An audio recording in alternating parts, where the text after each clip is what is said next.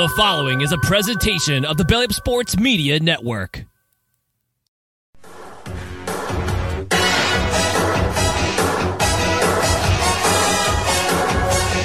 This is the main event.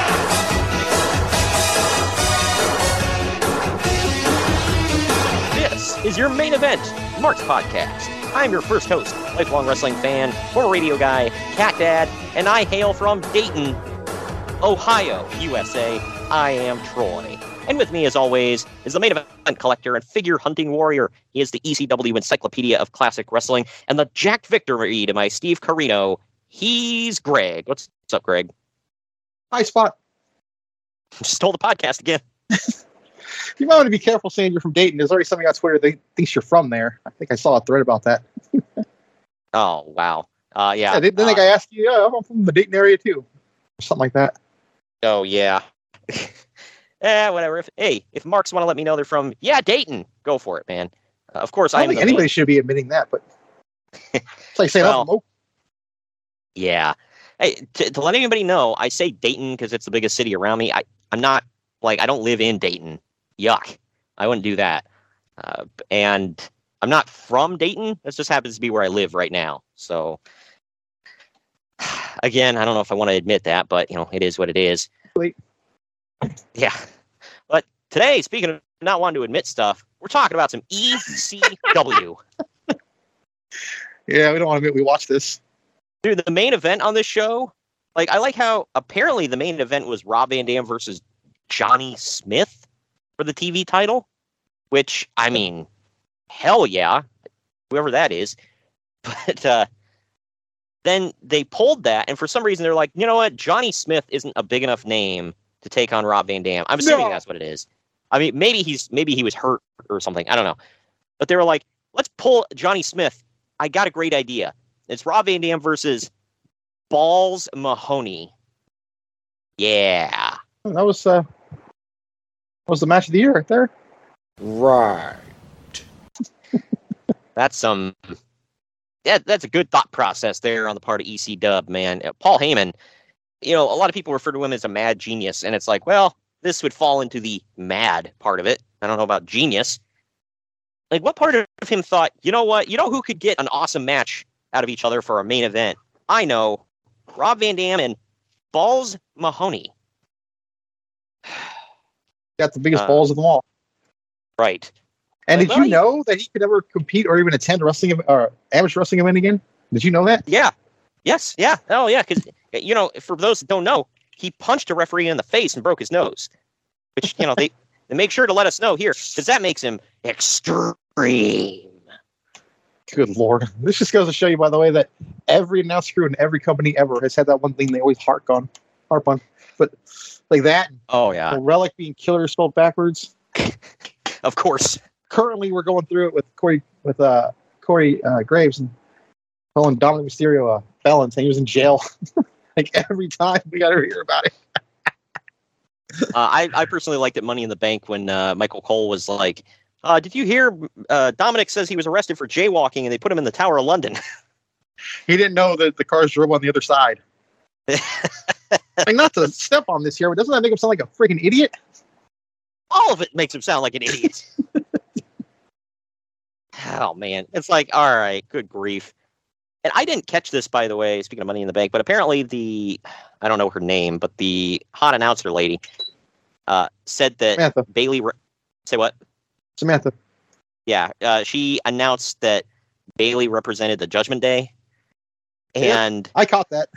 Yeah, I didn't hear that part. I was kind of zipping through the entrances. And then I guess she posted about it later, and it's like, I blame Rhea Ripley. I had Mommy on the mind. That's what was trending on Twitter. Mommy's always on the mind. Yep. She's always on my mind. But anyway, what was not top of mind here is this effing show.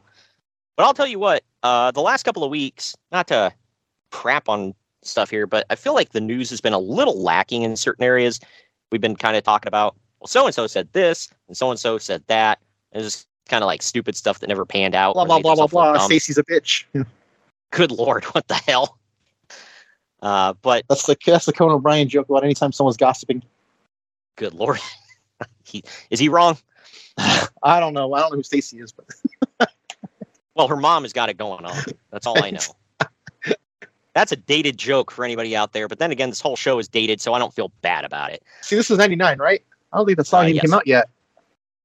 No, it hit when I was a teenager. I think like 03, maybe somewhere in there. So we're not far off, but yeah, that song's about as old as TNA. Yeah, Think about that. That and all the other Fountains of Wayne songs. Maybe they just went hot with them. Yeah, right. How come when we do Fountains of Wayne, it's always Stacy's mom? They have a deep catalog. Oh man. Anyway, kind of like Toto with Africa, man. Like, It released October 11, 2003. Ding, ding, ding. Oh, so you mean to tell me that I was right, which means That is correct. Yep. got it in already. Giggity. Good grief. But we actually have quite a bit of news here, some big news actually to talk about. That's like, wow. Yeah, now's about that time, man. Because Yeah, I got a feeling I know what it is. Yeah, you know what's about to happen. We're literally 1 month away from a certain somebody jumping ship, Bro. from company to company. Bro, I swear, I created The Rock, bro. Al Snow, The Rock, Mankind, they're all because of me, bro. Stone Cold. What the hell does Al Snow do? He's like the one that doesn't fit in here. One of these is not like the others. Right. I don't know if he said Al. I seem to remember him saying something about Al Snow. I don't know if that's accurate or not. But I will say, he could not claim credit for Al Snow. Not that's like you mentioned, not a big one. But Al Snow started that gimmick, that same exact gimmick he did in OWF. He started it in ECW. So he made it popular there. Yeah, look at the notes. No, he's not. He's not here. He's in WWF at this point, doing the head gimmick. I think he's about to turn. Think in about a year, he's gonna dye his hair black and start wearing just long tights. Completely change his look, and then after that, he's gonna phase out head. Oh man. But anyway, like I said, we got quite a bit of big news to get into. But first, I do want to thank the sponsors of the podcast. Today's episode is sponsored by Mahler Bros Golf. We all want to look good on the golf course, but it often comes at the expense of feeling good. Mahler Bros Golf has polos that look good and feel good. With their lightweight and stretchy materials that hugs your body, you will feel cool while looking just as cool. Their polos are guaranteed to make you look better, but it's up to you to golf better. On a hot summer day on the golf course, there's no polo that you would rather wear than Mahler Bros Golf signature polos. Mahler Bros Golf has a large catalog of polos with designs for those who want a loud design, and others for those that want a subtle and sleek-looking design. They also have fun t-shirts, hats, tumblers, and so much more to make your golfing experience better. Use code BELLYUP at MahlerBros.com for 15% off. Listen to me. Listen, as a guy who has worn a lot of polos throughout his life, you need Mahler Bros Golf signature polos. Their polos are a comfortable, slim fit that will make you look and feel good when you're golfing with the guys.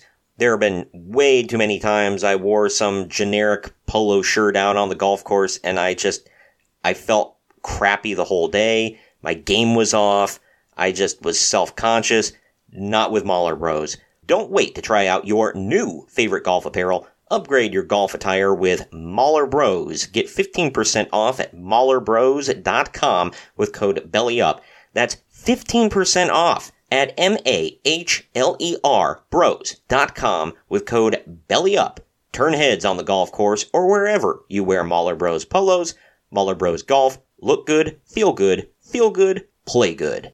Now we're going to get into our first break where we're going to tell you about some other great podcasts and also some where you can find our great merchandise. If you guys didn't check through the summer, I had a t-shirt we put up there for, it was like a parody of the Great American Bash logo. And there was, going into October, we've got the pink ribbon, like the breast cancer awareness ribbon logo, if you want to rock that through October. And we've got, I think, I can't remember, I might have a SummerSlam parody one up there. I can't remember, but Either way, we've got a bunch of parody ones up there if you want to check it out, or you could just get the plain logo, or you can get one that looks like our logo that says That is correct. and let everybody know that you're both a Chris Farley mark and a mark for our podcast. So, Remember, Chris Farley isn't funny according to Matt Cardona. I was about to say, you know who's not a mark for Chris Farley? He just hates good things and loves terrible things. I feel like Brian Myers was going to reach to the microphone and choke when he said that. He should have. Like, look, you've said a lot of dumb things, but this, like, I cannot abide. This is a bridge too far, all right?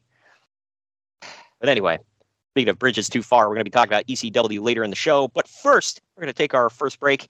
On the other end of this, we're getting into the news and notes. Follow the Main Event Marks at Facebook.com/Main Event Marks Pod, on Twitter at Main Event _Marks, and on Instagram at Main Event _Marks and at Main Event Collector. Get ready to rumble! In your new Main Event Marks merchandise, we've got t-shirts, hoodies, masks, hats, stickers, pins, and much more on our Redbubble store. That's maineventmarks.redbubble.com. You can also pick up some awesome clothing items with the latest updated show graphics on our Bonfire store. That's bonfire.com/store/main event marks. Support your favorite retro wrestling podcast and pick up some cool swag on our Bonfire and Redbubble stores. That's maineventmarks.redbubble.com and bonfire.com/store/main event marks. By God! Somebody's interrupting the Main Event Marks! Sit down, JR. It's just me, Kyle Sullivan, aka Shaggy Von Doom, your host of Here in Puckburg on the Hockey Podcast Network. I know, a hockey show on the Main Event Marks. Who would have thought? This is an invasion angle. Somewhere between the Nexus and when WCW tried to invade WWE, somewhere in there. But I'm over here just telling you that one half of your tag team champions over here, Greg, he told his story of his love for the game of hockey over on my show. And if you'd like to hear that story, all you have to do is search Here in Puckburg wherever you get your podcast or on YouTube. In the meantime, Shagamania's got to go run wild on some other hockey show. So, just remember, quote the Raven, nevermore, take your vitamins, say your prayers, and oh yeah! The Main Event Marks are available wherever you get podcasts and on YouTube. Find all of our links on our link tree at linktr.ee/Main Event Marks. And we're back. We're back. Do you like your coffee like you like your podcasts? Gimmick and politics free? Well, so do we here at the Main Event Marks, and so do the guys and gals at Coffee Brand Coffee, where they ditch the gimmicks. You see, when you buy your coffee from other roasters, chances are that they've been sitting on the shelf for heaven knows how long. Don't rob yourself of freshness. At Coffee Brand Coffee, they roast to order, ensuring that you get the freshest coffee possible. And as Greg will tell you, that's what counts. Coffee Brand Coffee offers bagged coffee as well as K-Cups, and for the non-coffee people, they offer a variety of teas and cocos. Just click on the link down in the podcast description or go to coffeebrandcoffee.com and use our promo code MAINEVENT, all one word, at checkout to get 5% off your order. That's coffeebrandcoffee.com and use the promo code MAINEVENT to save 5% at checkout. There we go. Here we go. Oh, yeah, there we go. Oh, F yeah, that was a big one. 5 o'clock somewhere, right? Yeah, See how it tastes. That's what she said. Let's have a schmeal. Oh my God, it's actually good. What is it? It's sugar-free Bang Energy, root beer flavored. Oh, okay. Yeah, I haven't had a I try to get anything with like a soda flavor because I don't drink soda at all, really, and like this is my way around that. Yeah.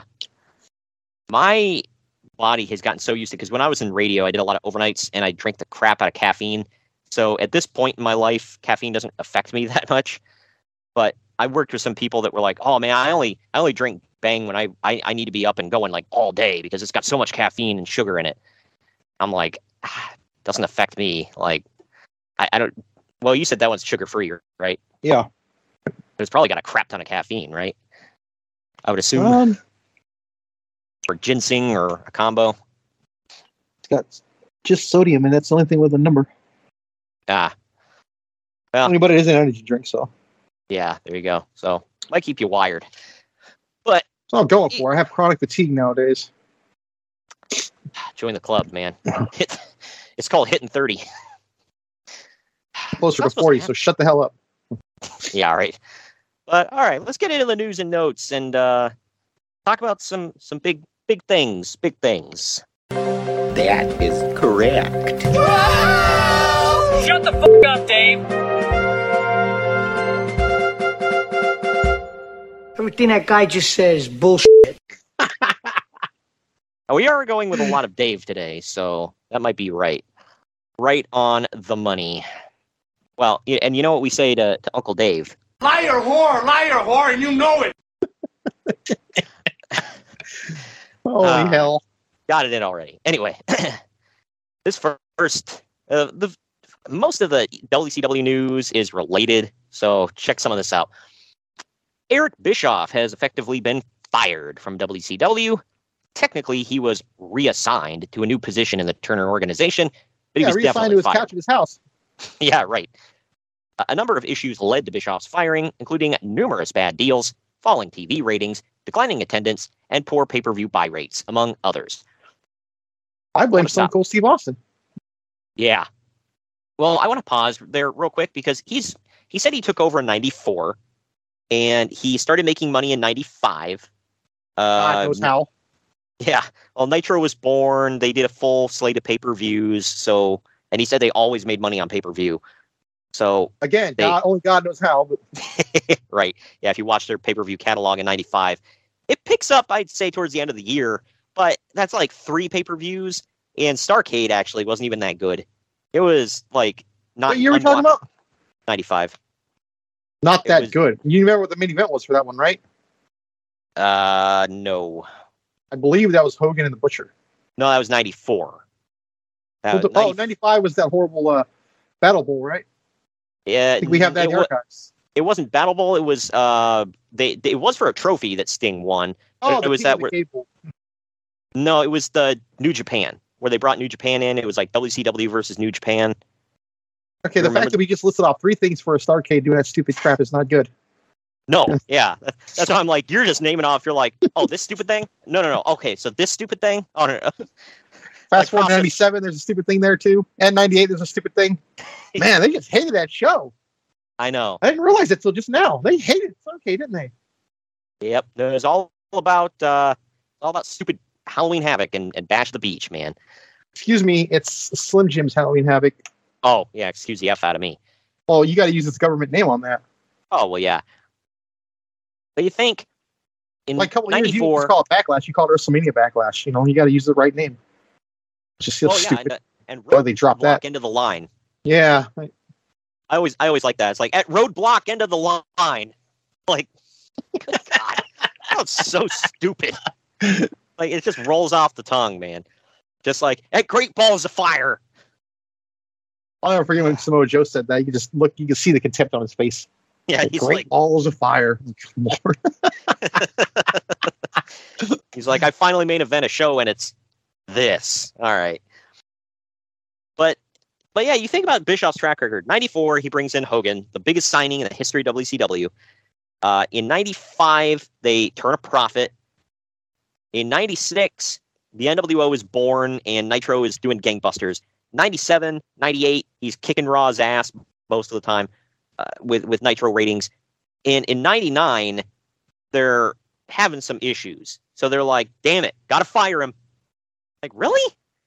I just named off how many years where he had like pretty good success, and then you're like, crap, we've had like one fiscal year of loss or, you know, not doing so hot, and time to throw the baby out with the bathwater. Hey, just hold on there, Turner. Hey, it's about to get even better. Yeah, right. Well, WCW is temporarily being run by Bill Bush, giggity, who is a WCW executive and has been promoted to Bischoff's former position of executive vice president. TV producer Craig Leathers has the final say on creative decisions, and his booking committee, the booking committee rather, is still the same as it has been, which is Kevin Nash, Dusty Rhodes, and Kevin Sullivan. Yeah.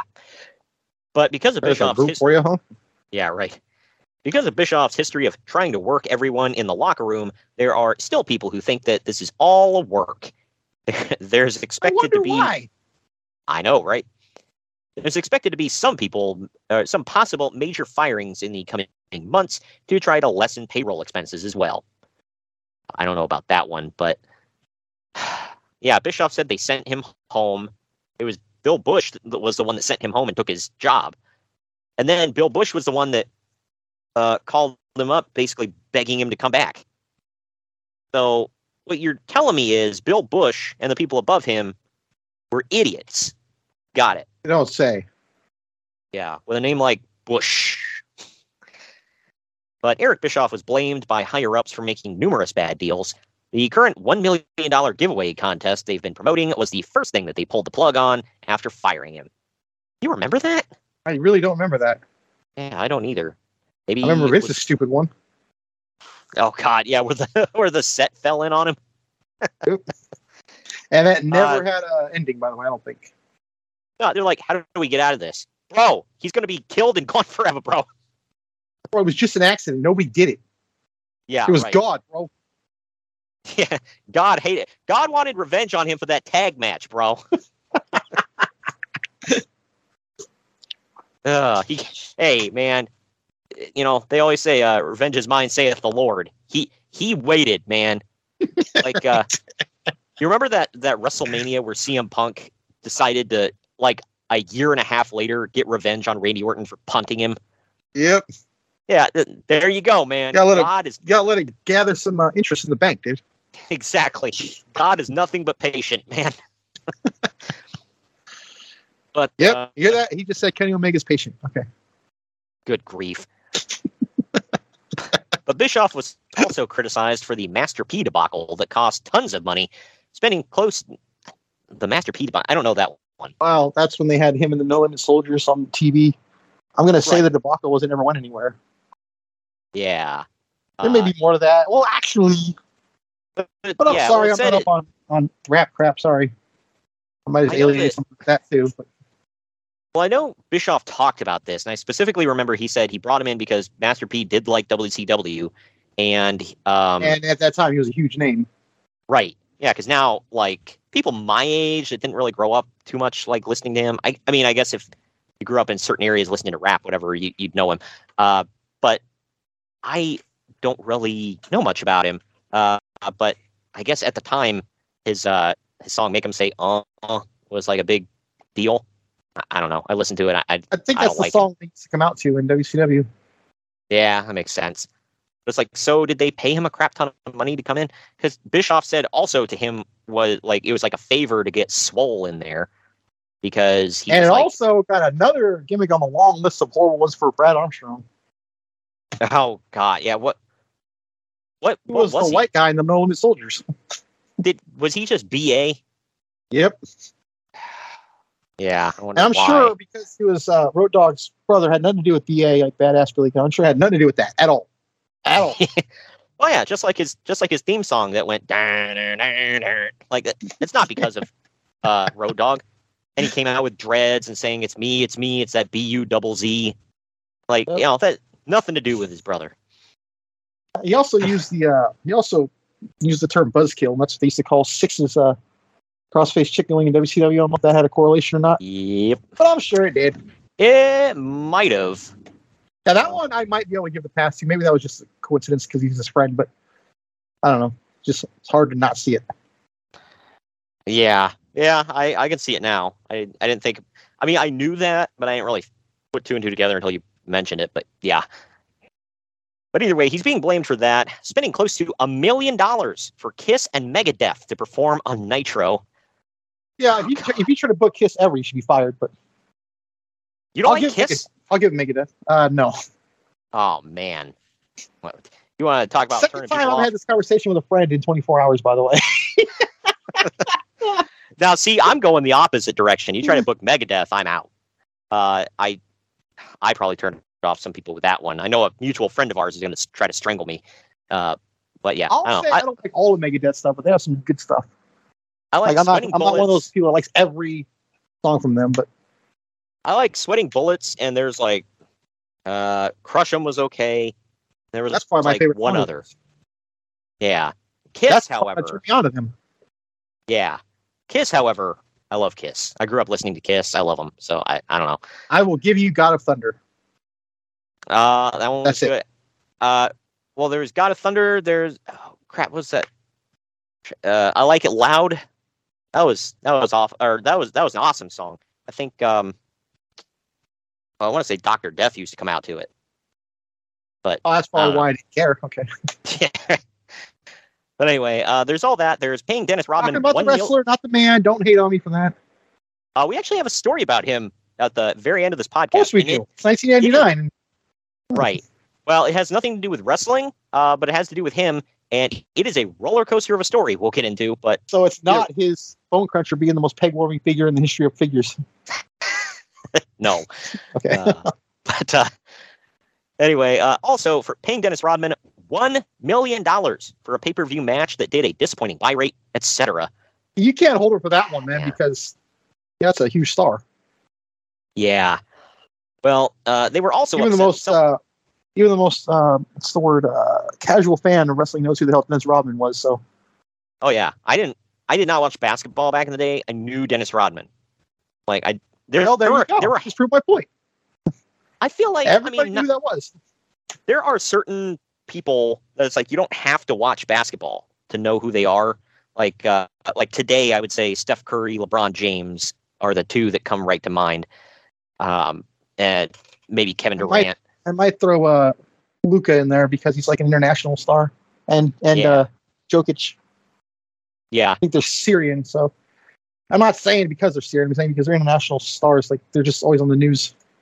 Right. But back in the day, though, I feel like there was more like big stars. As like, Jordan, Nick, Shaq, Karl Malone, Charles Barkley, Karl Malone. Yeah, a million here I'm missing. I know, but I'm not going to name them all. But yeah, everybody knew Kobe Bryant. Basically, if you played on the Lakers or the Bulls during their big runs, people knew who you were. Even if just by association, yes. Yeah, and I'm forgetting get heat for this. Like in the '90s with the Dallas Cowboys, so talk all the crap you want, but people knew who their players were. Right.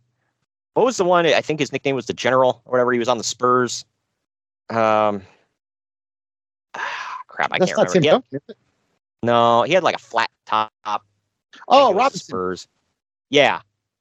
He was like, I think he was in the military. I think that's why they called him that. But yeah, David, I believe. Knew all them. Say what? Yeah, David Robinson, I believe his name was.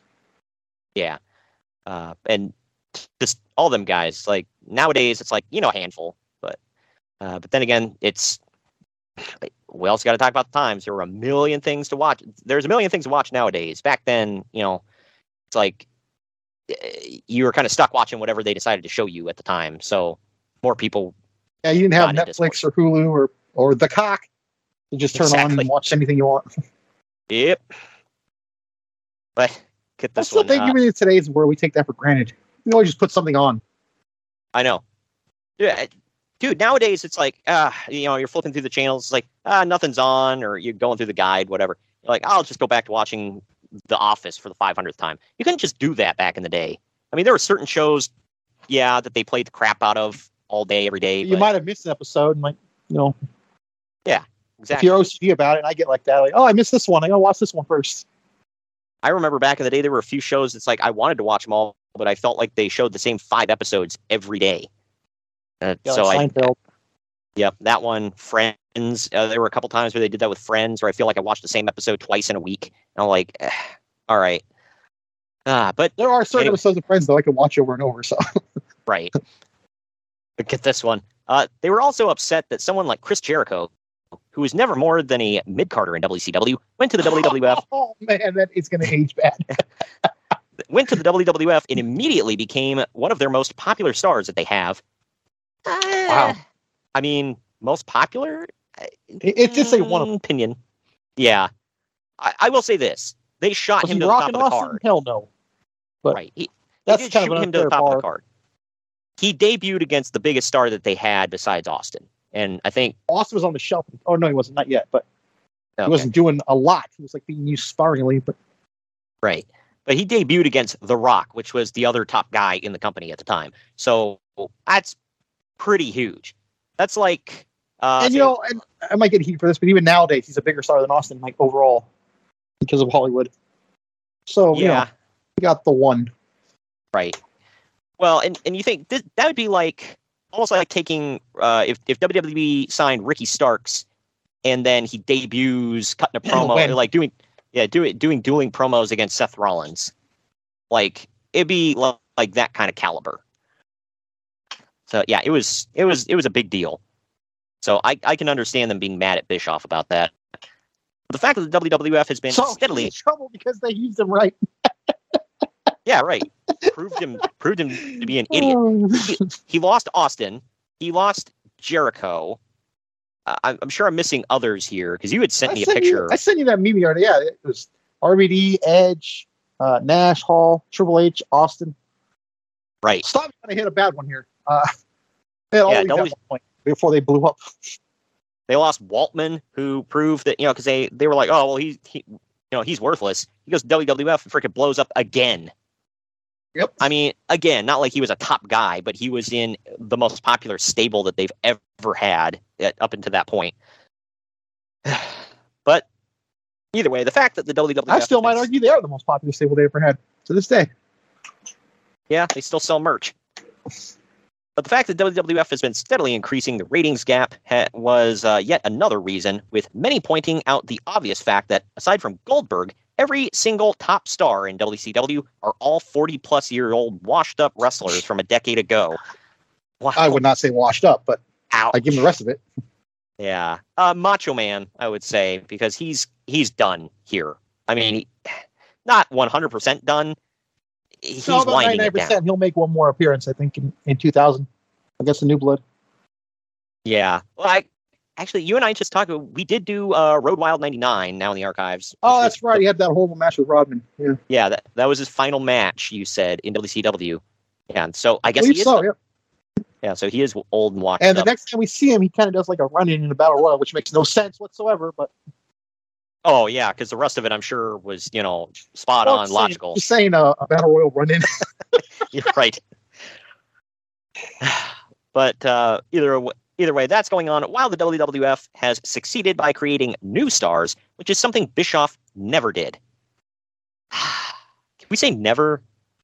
I mean, in like a sense, yeah. We made Goldberg, and that was about it. Goldberg, DDP.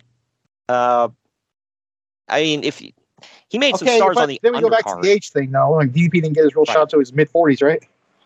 Yep. I feel like that's a Damian Priest thing because isn't Priest north of 40? I believe he's 41. Yeah, and I think same thing with LA Knight. It's like they're getting up there. They can still go. I'm not saying but you have to factor in like modern medicine now too. People don't age as much. Yeah, and doing yoga and all that stuff. So back to DDP. Yeah, right. That's works wonders, man. DDP is still like mobile AF. I think he de-aged. Exactly. But they were also upset about things like this one again, like the Road Wild pay-per-view. In the past, WCW, unfortunately, in the past, when WCW was flourishing, Turner executives were willing to let Bischoff indulge in dumb stuff like holding wrestling shows at biker rallies. I gotta just flat out admit it. Yeah, the dumb stuff. Yeah, right. But with WCW struggling, they were no longer willing to turn a blind eye, while Bischoff let six-figure pay-per-view gate money on the table to do free shows in Sturgis. Yeah. That's so dumb. And then he sat there talking about, we got to appear at Sturgis. That's a big thing. And we got to court other sponsors that we never would have been able to. Like, really? Like who? Who saw that you were at Sturgis and was like, I need to invest in that? I'm going to say Harley, maybe? I don't think they ever had a Harley member. In fact, Harley sued them. Yeah, they did NASCAR. That's right. Yeah, and I think the NASCAR thing was around way before this because they would always have NASCAR drivers come in. I don't know if they sponsored them per se, but they don't give a crap about Sturgis. That's bikes. So it's like, what? Pennzoil? Because they sponsored WWF, and Vince McMahon never took his ass up to Sturgis and played biker for a week. Played biker. It was so stupid. There's no logical rationale that you can give me that I'd be like, you know what? That was a worthwhile investment. And we've proven the people around the ring, most of them were not even fans. That And first racist one, too. Ask Booker T. Yeah. Yeah, the first one, they revved up their their bikes the whole time, yelled racial slurs at anybody who wasn't white. I remember during I think it was Rey Mysterio and Ultimo Dragon in 95 or 96, what was the first one? 96, right? 96 was Hog Wild, yeah. Okay. Yeah, Hog Wild 96. It was Rey Mysterio and Ultimo Dragon, and the whole match, they just chanted USA at these guys, who were both baby faces, I believe. But, god dang it, they're not white, so gotta let them know. Or American. Yeah. Wasn't There was also born in San Diego? He was. Oh, I mean, I think that's America, I'm pretty sure. Ostensibly, Hold the jokes. But there was also heat on Bischoff for making business deals through friend and former child actor Jason Hervey, which many felt were bad deals. Especially a deal that they made to release WCW videotapes, Someone will get it. Right, which were embarrassingly bad compared to WWF video releases. He was also under fire. I just watched like a random YouTube video on this because it came up in my recommended feed. It said reviewing the horrible Goldberg home video release from WCW. Oh, wow. That's crazy that you would say that, because I just saw it a couple days ago. I was like, wow, there's actually a horrible review video on it. Nice. But Bischoff was also under fire for refusing to fire one of his secretaries who had accidentally emailed a racist joke to the entire office. Oh, my God. I'm going to assume this was a middle-aged white woman, and I was going to say that with like a Karen cut, right? If that was a thing yet. Yeah, well, I don't know about that part, but I am going to say I work in the tech field with, everybody emailing each other. And yes, if you are a middle-aged white woman, reply all is all you know. Dude, there are times on Twitter when I reply to one of our Potter family people, and I will uncheck the box for whoever made the original tweet that they're responding to. It's like, I'm not going to reply to everybody because I don't know who this is. They might take it offensively, but yeah. Yeah. I don't know. I hate that, dude, because we'll get an email from a boss, and then about vacations or something, and then I get an email reply because it was a reply all talking about, oh, can I take such and such day off? I'm like, God dang it, man! Reply, not reply all. They're right next to each other. Well, I don't. Isn't it CC on there? Yeah, but when you hit reply, it only goes to the one person the original person who sent it out. So it's not going to carbon copy everybody, thank God. Which I have, not to sit here and say, I'm the golden boy or whatever. I have never hit reply all because I'm very paranoid about it. And it's not that I'm sending anything inappropriate, but it's like, I'm talking to the boss. I don't need the whole office to know our conversation. Just dumb. And a lot of people just don't even care. They're like, oh, whatever. Everybody likes getting their email blown up with the back and forth. No! My other thing is, when they send out an email and they're like, so-and-so got promoted, and then everybody replies to it, and my email gets blown up with 500 congratulatory emails for this person. I'm like, why do I care? I don't even know you, bro. Maybe I'm just an asshole. I don't know. No, well, you are. Yeah, I mean, I don't know that has this, but... That is correct. But among exactly. Among the immediate changes made in the wake of Eric Bischoff's firing are the New Year's Eve pay-per-view and Kiss concert that have been canceled. Even though WCW had already put down a large non-refundable deposit fee for the date. So, Gene Simmons is a good businessman. He ain't going to ever just, have our money back. Yeah, look, if you've already put down the money, just effing do it, man. Because now you're just eating the cost. And are you going to see any return out of that? No. Hell no. What's the worst that could happen? People don't watch it? Wow, well, newsflash, they already aren't. This is the one that was going to happen in the Yankees practice field down in Florida, right? I think. Because Bischoff said that the plan was, it was going to be called New Year's Evil, and it was going to go on late at night. And what was going to happen was there was a ring set up on one side of the ball field, and on the other side was going to be a stage. and there would be like a match, and then Kiss would perform a song, another match, Kiss would perform a song, and then they would do that, and they would time it to where like the last match ended, and then they count down to midnight and celebrate the new millennium. And it's like, see, I know this is gonna sound weird, but that doesn't sound that bad to me. no, I think that sounds interesting. And like, like I said, what's the worst that can happen? People like nobody's gonna watch this and be like, oh, WCW has Kiss performing. I'm done with them. Like, maybe maybe they shut this show off. I want to point out, by the way, that they had already either previously or about to have a Kiss concert on Nitro. So yeah, this would have been the only time. Yeah, apparently that's one thing they got mad at Bischoff about, was because he spent so much money on that. Which, but I'm sure Tony Schiavone was just like creaming his jeans over. People that aren't aware, Tony Schiavone is a huge Kiss mark. Huge. Biggest Kiss mark ever. Biggest of all time. I ask, I'm like, isn't there a bigger one? They say, no, sir, he's the biggest. I say, okay. You do that too well. Oh, man. Anyway, the Kiss Demon character. This is what they tell me. I don't know. It's always somebody else said it. He has plausible deniability. They told me. I said, okay. I don't know. You gotta give it to him being sorry with that one. Maybe, I don't know. I'm not claiming this. I'm going on what I heard. Yeah. I've heard. Somebody told me. Somebody told me Ted Cruz's dad killed JFK. Okay, that's what they say. I don't know. Anyway, crap. That was a real claim he made during the 2016 election. That was a real thing. Oh my God. Not even joking. I have a good authority that was Magneto, actually, but. Oh, well, yeah. Good grief. Anyway. For those who don't know, that's X-Men. Go watch it or read it, however you prefer, whatever. For anybody that knows the Umbrella Academy, I got it on good authority. It was the child, but either way, the little Grogu. That's the child. Yeah, no, this was the child, the kid, I think, or no. That's Ken Griffey Jr. Can you get your stuff right here, please?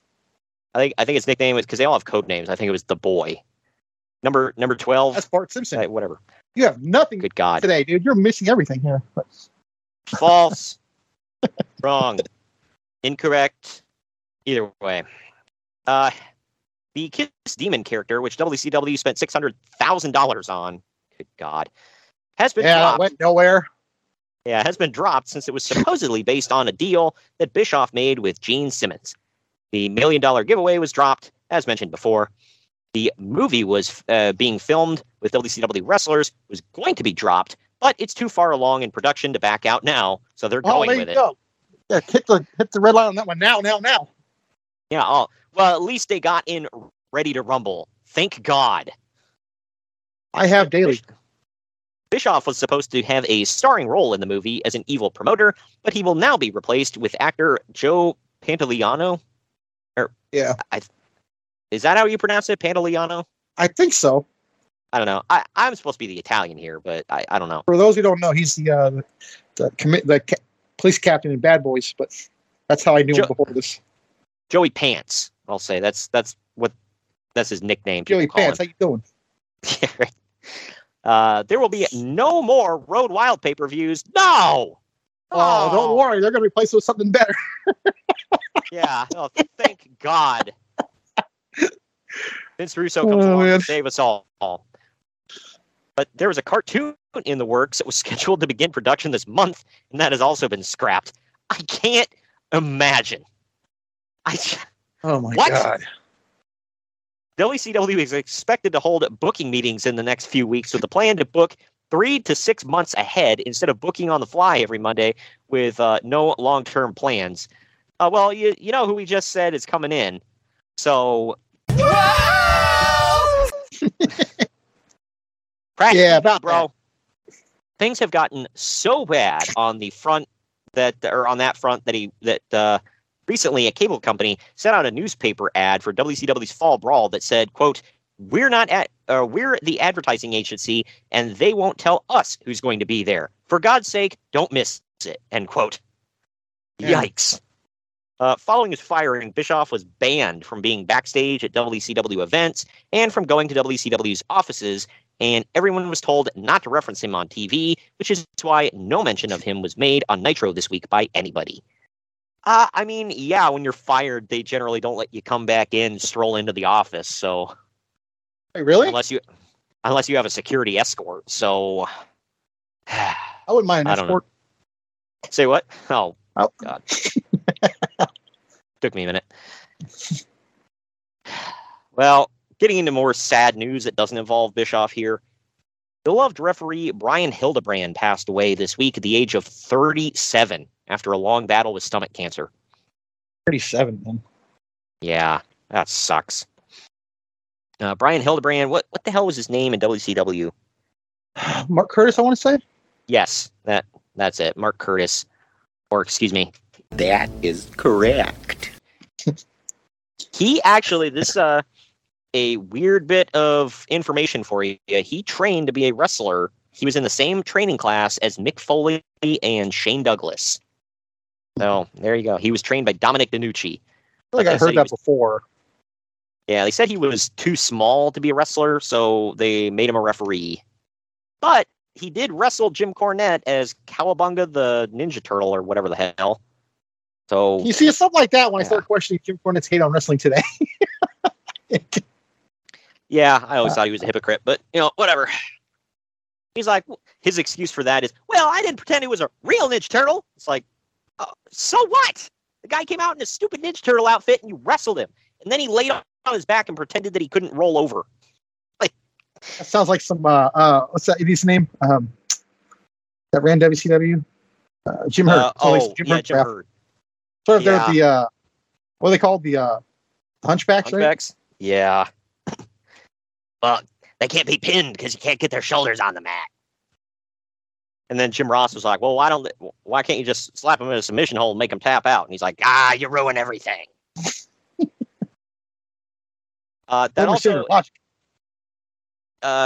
Freaking Jim Cornette was also the one who booked The Mummy in Smoky Mountain. So, yeah, I don't want to hear crap from him about a guy who puts his hands in his pockets, okay? The Mummy. Yeah, at least he called him The Mummy, and he didn't call him The Yeti. The Mummy. Fall Brawl is in the books, the first show under the new regime, and showed just how far WCW has fallen. The last 2 Fall Brawls were sold out. This year, they gave away an additional 4,000 tickets, and then moved fans from higher up sections closer to the front of the building, or closer to the front, rather, so that the building would at least appear halfway full on camera. Big news of the show was Sting turning heel for basically the first time in his career. Yeah, it was stupid. I don't think that would last long. I remember when he turned heel, he started, wrapping tape around his ankles and feet. I don't know why, but that was his heel look. But also on the show, the first match ended with a couple of injuries. Rey Mysterio injured his knee. No! When he was whipped into the guardrail. That's the one time he's been hurt, right? This week. And Billy Kidman's shooting star press ended with a knee in Vampiro's face that broke his nose and may have left... where'd he get hit? In the face! In the face! We could joke about it because he's fine, but it broke his nose and may have broken his left eye socket. God. Jeez. Yeah. And then, you remember what he did to Chavo in WWE with that move? Mm-hmm. Dude, push him a little further out, man. God, he has terrible depth perception. Broke someone else's face, too. Yeah, I can't remember. That sounds familiar. Wasn't it Cody? Cody Rhodes? Yeah. Billy Kidman? I'm thinking of Rey Mysterio. Never mind. Oh, yeah. Yeah, Ray broke his nose with a 619. I knew it was one of the filthy animals. Yeah. But Berlin was supposed to face Buff Bagwell, but Jim Duggan ended up filling in for Bagwell.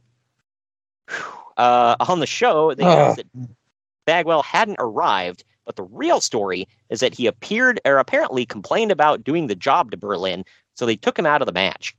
Duggan only found out minutes before the match that they wanted him to fill in, so he had to rush to get his gear on, and with nothing planned. Yeah. And with nothing planned, it all fell apart and was a mess of a match because they weren't on the same page. Now, hold on. So you're telling me that if it was all put together right and everything went off as planned, it was going to be a good match? Yeah, I was going to say, a typical Jim Duggan match. Oh, man. And finally, Sting's heel turn got a big babyface pop. Oh, I think he turned on Hogan, if I remember right, so that might speak two different ways. But... Yeah, right. Dude, what the hell? Well, kind of didn't Shayna Baszler turned on Ronda Rousey, didn't she get cheered? Pretty much. Do you remember in, was it New Orleans? When Roddy turned on Pete Dunne and joined the Undefeated Era? We were there, remember? Was that New Orleans? Yes. Yeah, do you remember that? Yes. That heel turn went over really bad. Babies hit the roof. I think that included me and you, by the way. Yeah, right. You and I were like, what? What? Yes! Ah! We freaked the F out, man. And it's like when Becky turned on Charlotte. Everybody cheered the crap out of Becky. Me and my buddy were going nuts. Because everybody hates Charlotte.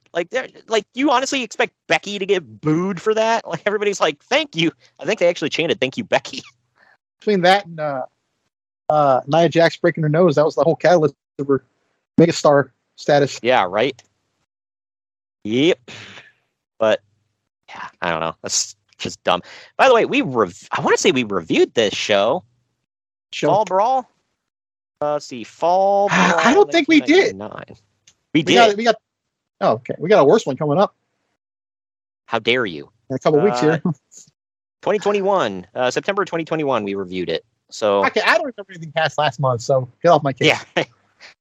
It's deep in the archives. The only reason I remember because I remember watching that Berlin and Jim Duggan match, and we talked about it. And you can see the look on Berlin's face. He was like, God dang. Oh, you stupid Americans. He was visibly frustrated during this match because it just sucked an ass. But anyway, that's why it was not that bad, I think. No, he wasn't bad.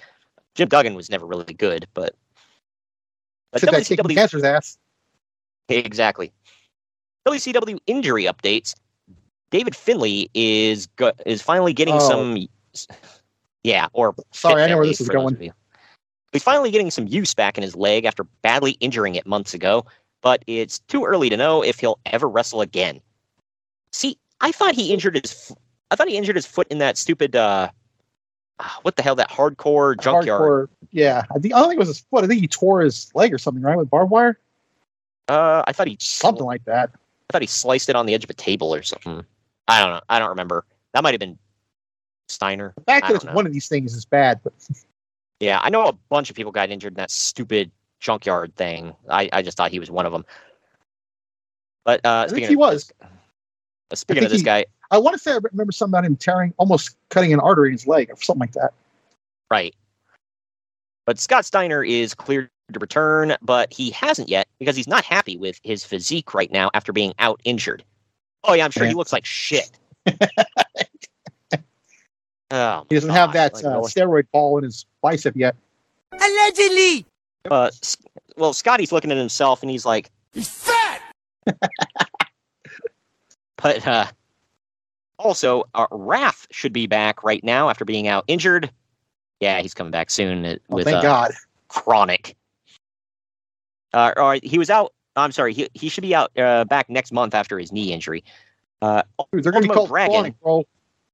They're going to feud with the Nazis, bro. My gosh. Not joking, by the way. Go look it up. They really do. I did not see that coming.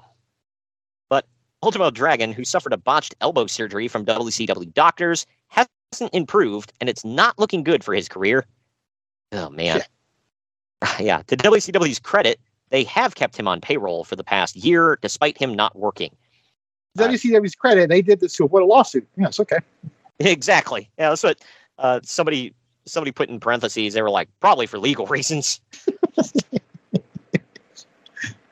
Goldberg is dealing with a bad back, probably from carrying the Nitro ratings, but yeah. And finally, this will shock you. Shane Douglas has a slightly torn tricep. No, he never gets injured. I am shocked. Yeah. We haven't done this in a while, but are you ready for the WTF story of the week here? Yeah, let's go. All right. So now that Eric Bischoff is out, the planned storyline between the Kiss Demon versus Vampiro has been dropped. Uncle Dave supposedly has... I know. Uncle Dave supposedly has the info on how that feud was planned to play out. Ready for this? I mean, assuming that it's correct.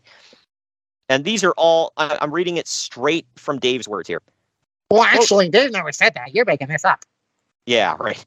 Quote, Demon was to be revealed as the son of the devil. I swear I'm not making this up, he puts in parentheses. Yeah, that makes sense. Okay. I can go on board with that because it's right there in the name. Who has turned good because he turned his back on his father. Vampiro would be revealed to have been sent. Vampiro would have been revealed to have been sent down or up, or however the geography goes, to garner revenge. They were going to build to a showdown on the New Year's Eve pay-per-view, where Demon would toss Vampiro into a vat of holy water, and when he got out, he'd change to a new character. What the fuck? He pulled a Matt Hardy. He was going Lake of Reincarnation. Yeah, he was going to throw Vampiro into the Lake of Regeneration. Oh my god. Okay. Oh my gosh. I just love that part. He was allegedly the devil's son. The demon was. Yeah. Yo, allegedly, Jesus is God's son. Allegedly. I don't know. He was going to be the son of the devil. Allegedly. Oh, I'm going to have some guess here. Disco Inferno came up with this? I'm going to say that Eric Bischoff planned all this out. Disco wasn't anywhere near the booking committee at this time, so he didn't come in until after Russo was there, because supposedly he made Russo laugh. Well, yeah, I can buy that. So this was like, was this their answer to the ECW crucifixion?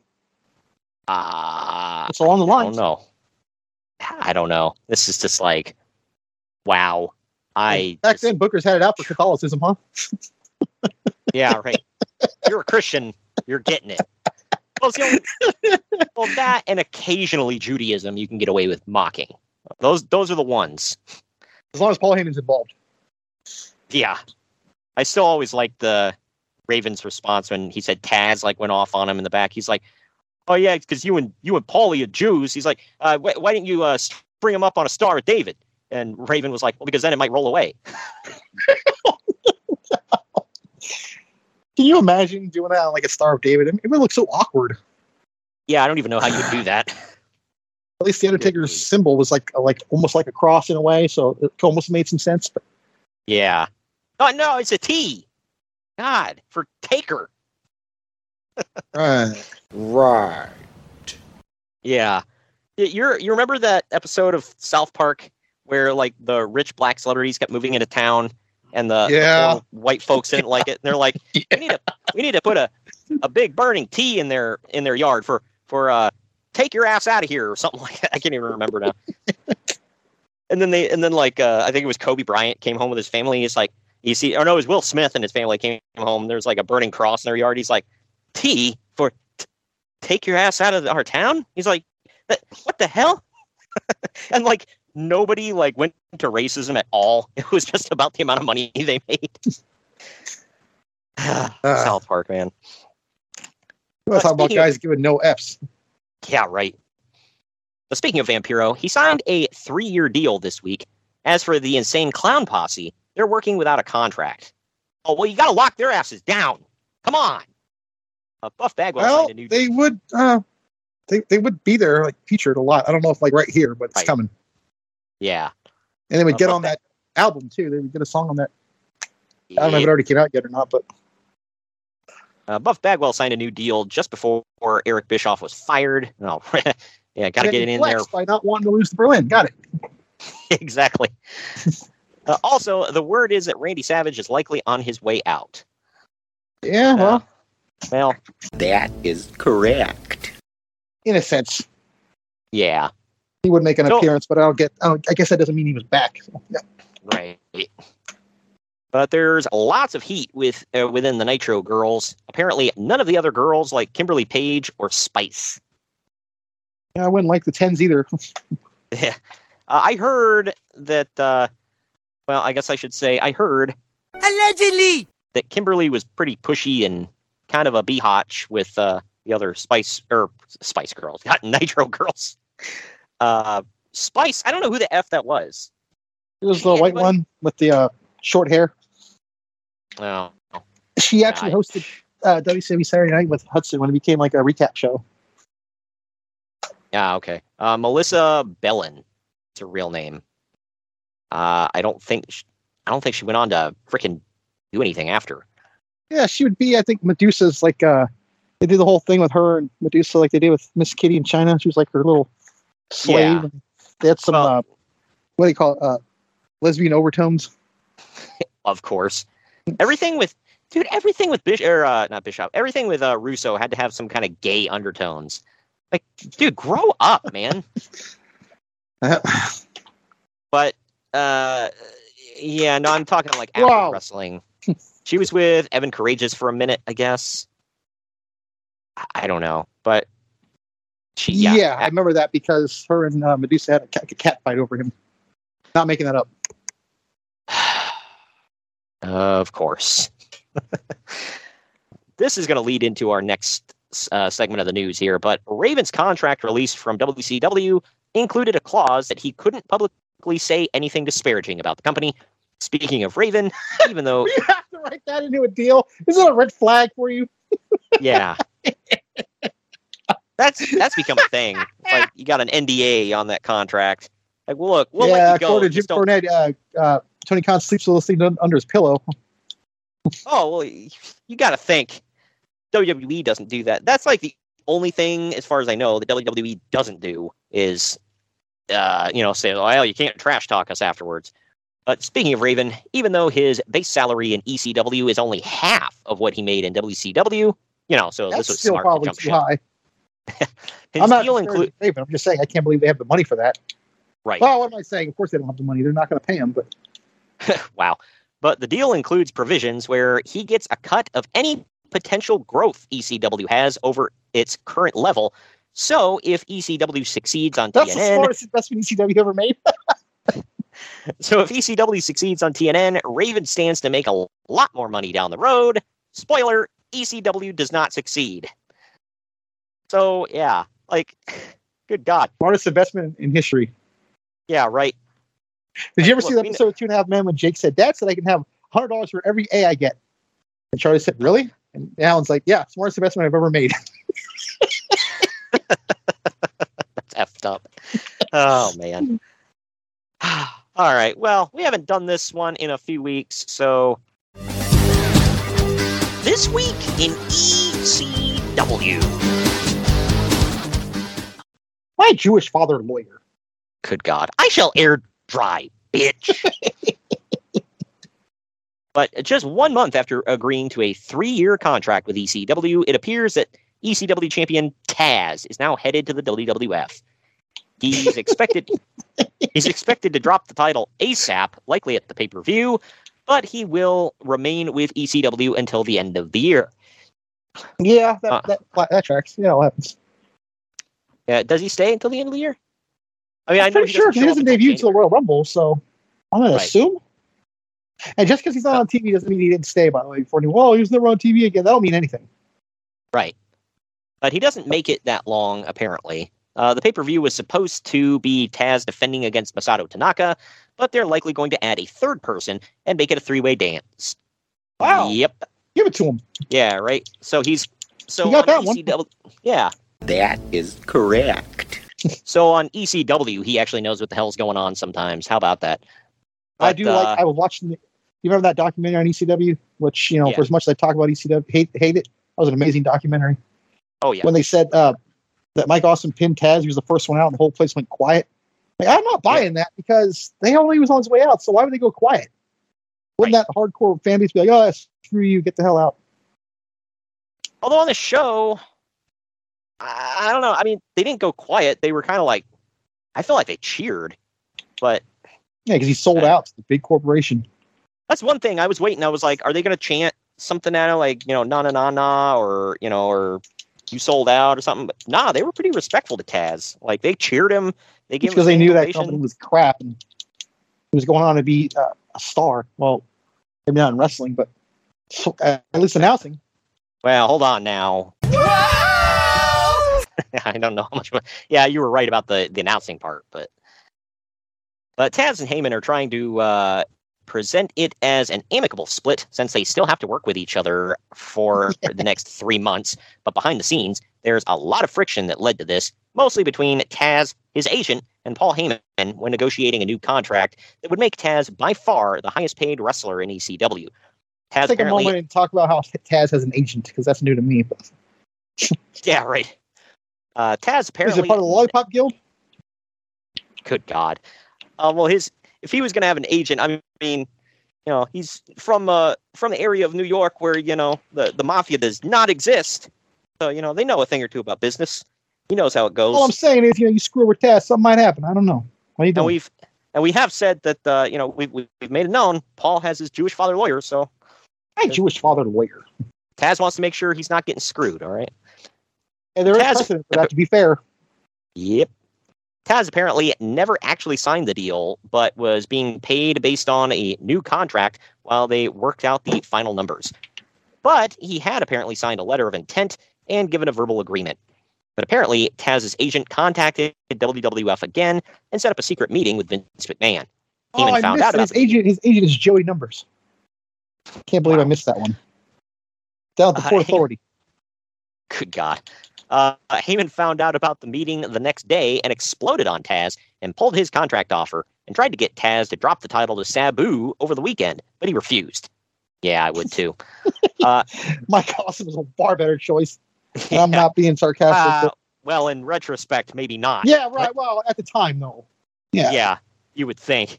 But after a lot of back and forth, maybe it's option C. I thought of Tanaka, but yeah, right. But with a lot of back and forth, it ended with Taz agreeing to stay with ECW for the rest of the year to avoid any legal action over the contract he had agreed to and had already been getting paid for. Heyman also I know a guy named Jerry McDivitt. Yeah. Heyman also had a lengthy discussion with McMahon, who insisted that Taz approach them, not the other way around, and McMahon agreed to let Heyman use Taz for the rest of the year before starting him in the WWF in January. Paul was a charming son of a bitch, wasn't he? Yeah, right. That's like... You know what's ironic about all of this? I think we have this in the archive somewhere. But Taz would go back, obviously, we know the famous story, to win the title from Awesome. Yep. So after all that, he goes back to help them. And it didn't mean a damn thing either. Right. For anybody because we did talk about it, and it's we talk about it in shorts on YouTube.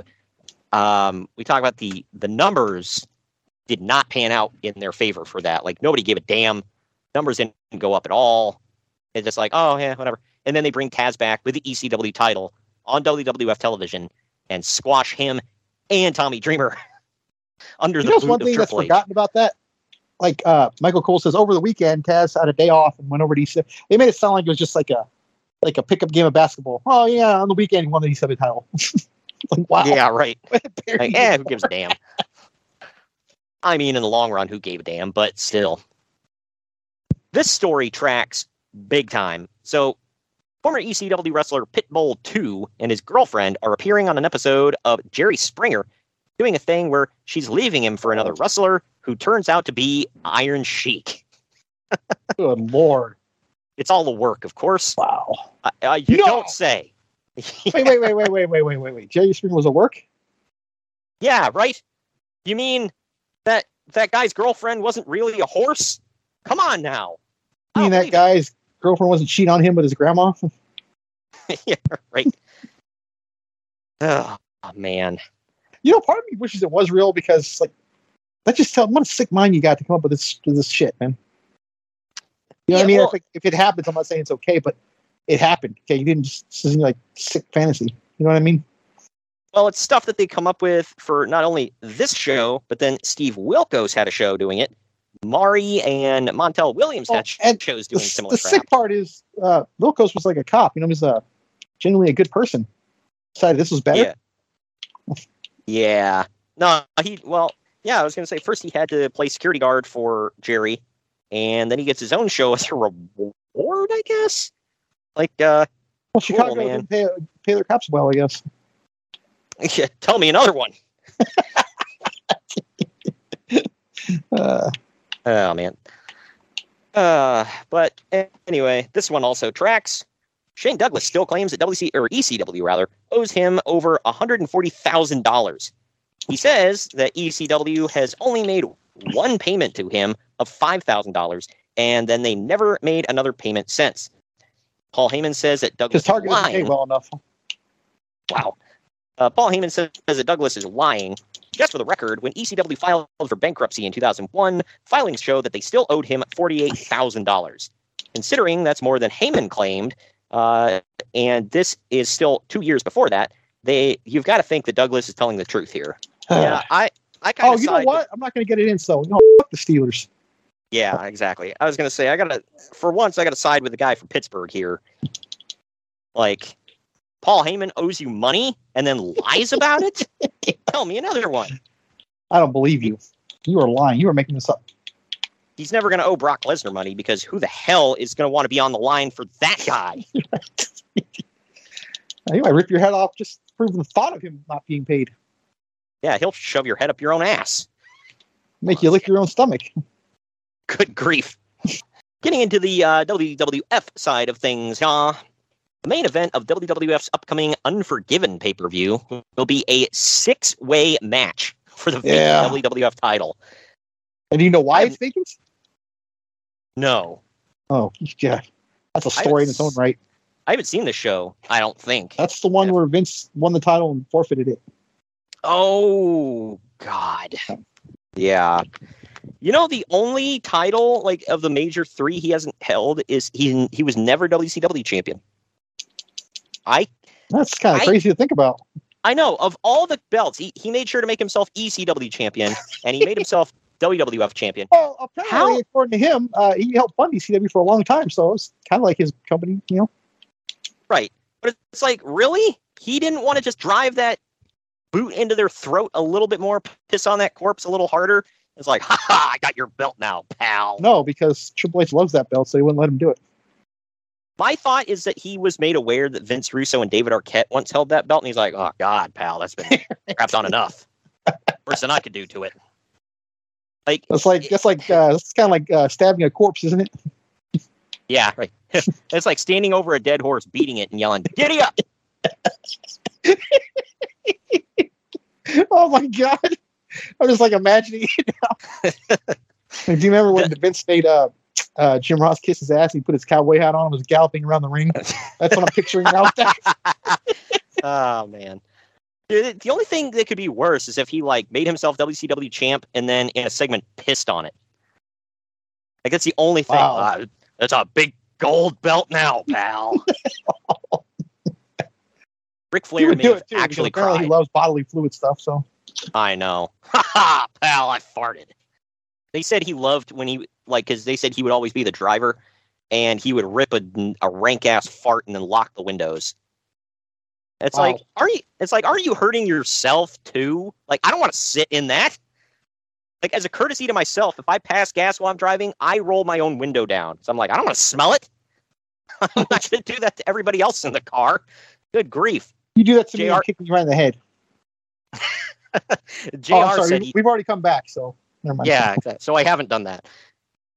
Well, JR said he almost threw up on him multiple times when he did that. Yeah, I can believe it. I got a severe gag effect too, so. Dude, I would have just straight up. There is this meme I saw, some dude punching his way out of a car window, and it said when somebody farts in the middle of winter and you can't roll the window down. Anyway, carrying on with this though. Now we're done talking about farts. Well, we're getting to something that's close. But it's expected to end with Triple H winning, but they've put him in with all those other guys because they don't quite have confidence in him to headline a pay-per-view on his own yet. Who? Does it? Triple H? Does he win? He wins, yeah. But, okay. Yeah, he hasn't headlined a pay-per-view. I didn't realize that, yeah, because SummerSlam was a triple threat. Yeah, okay. So maybe he does? Maybe that is the reason. Let me think here. When's his first headlining pay-per-view by himself? Survivor Series is another triple threat. What's October? Man.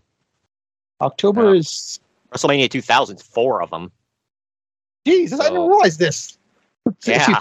Hold on. What's in October 99? It's No Mercy. I think he's not in the main event, though, is he? Is he? That's... Let me see.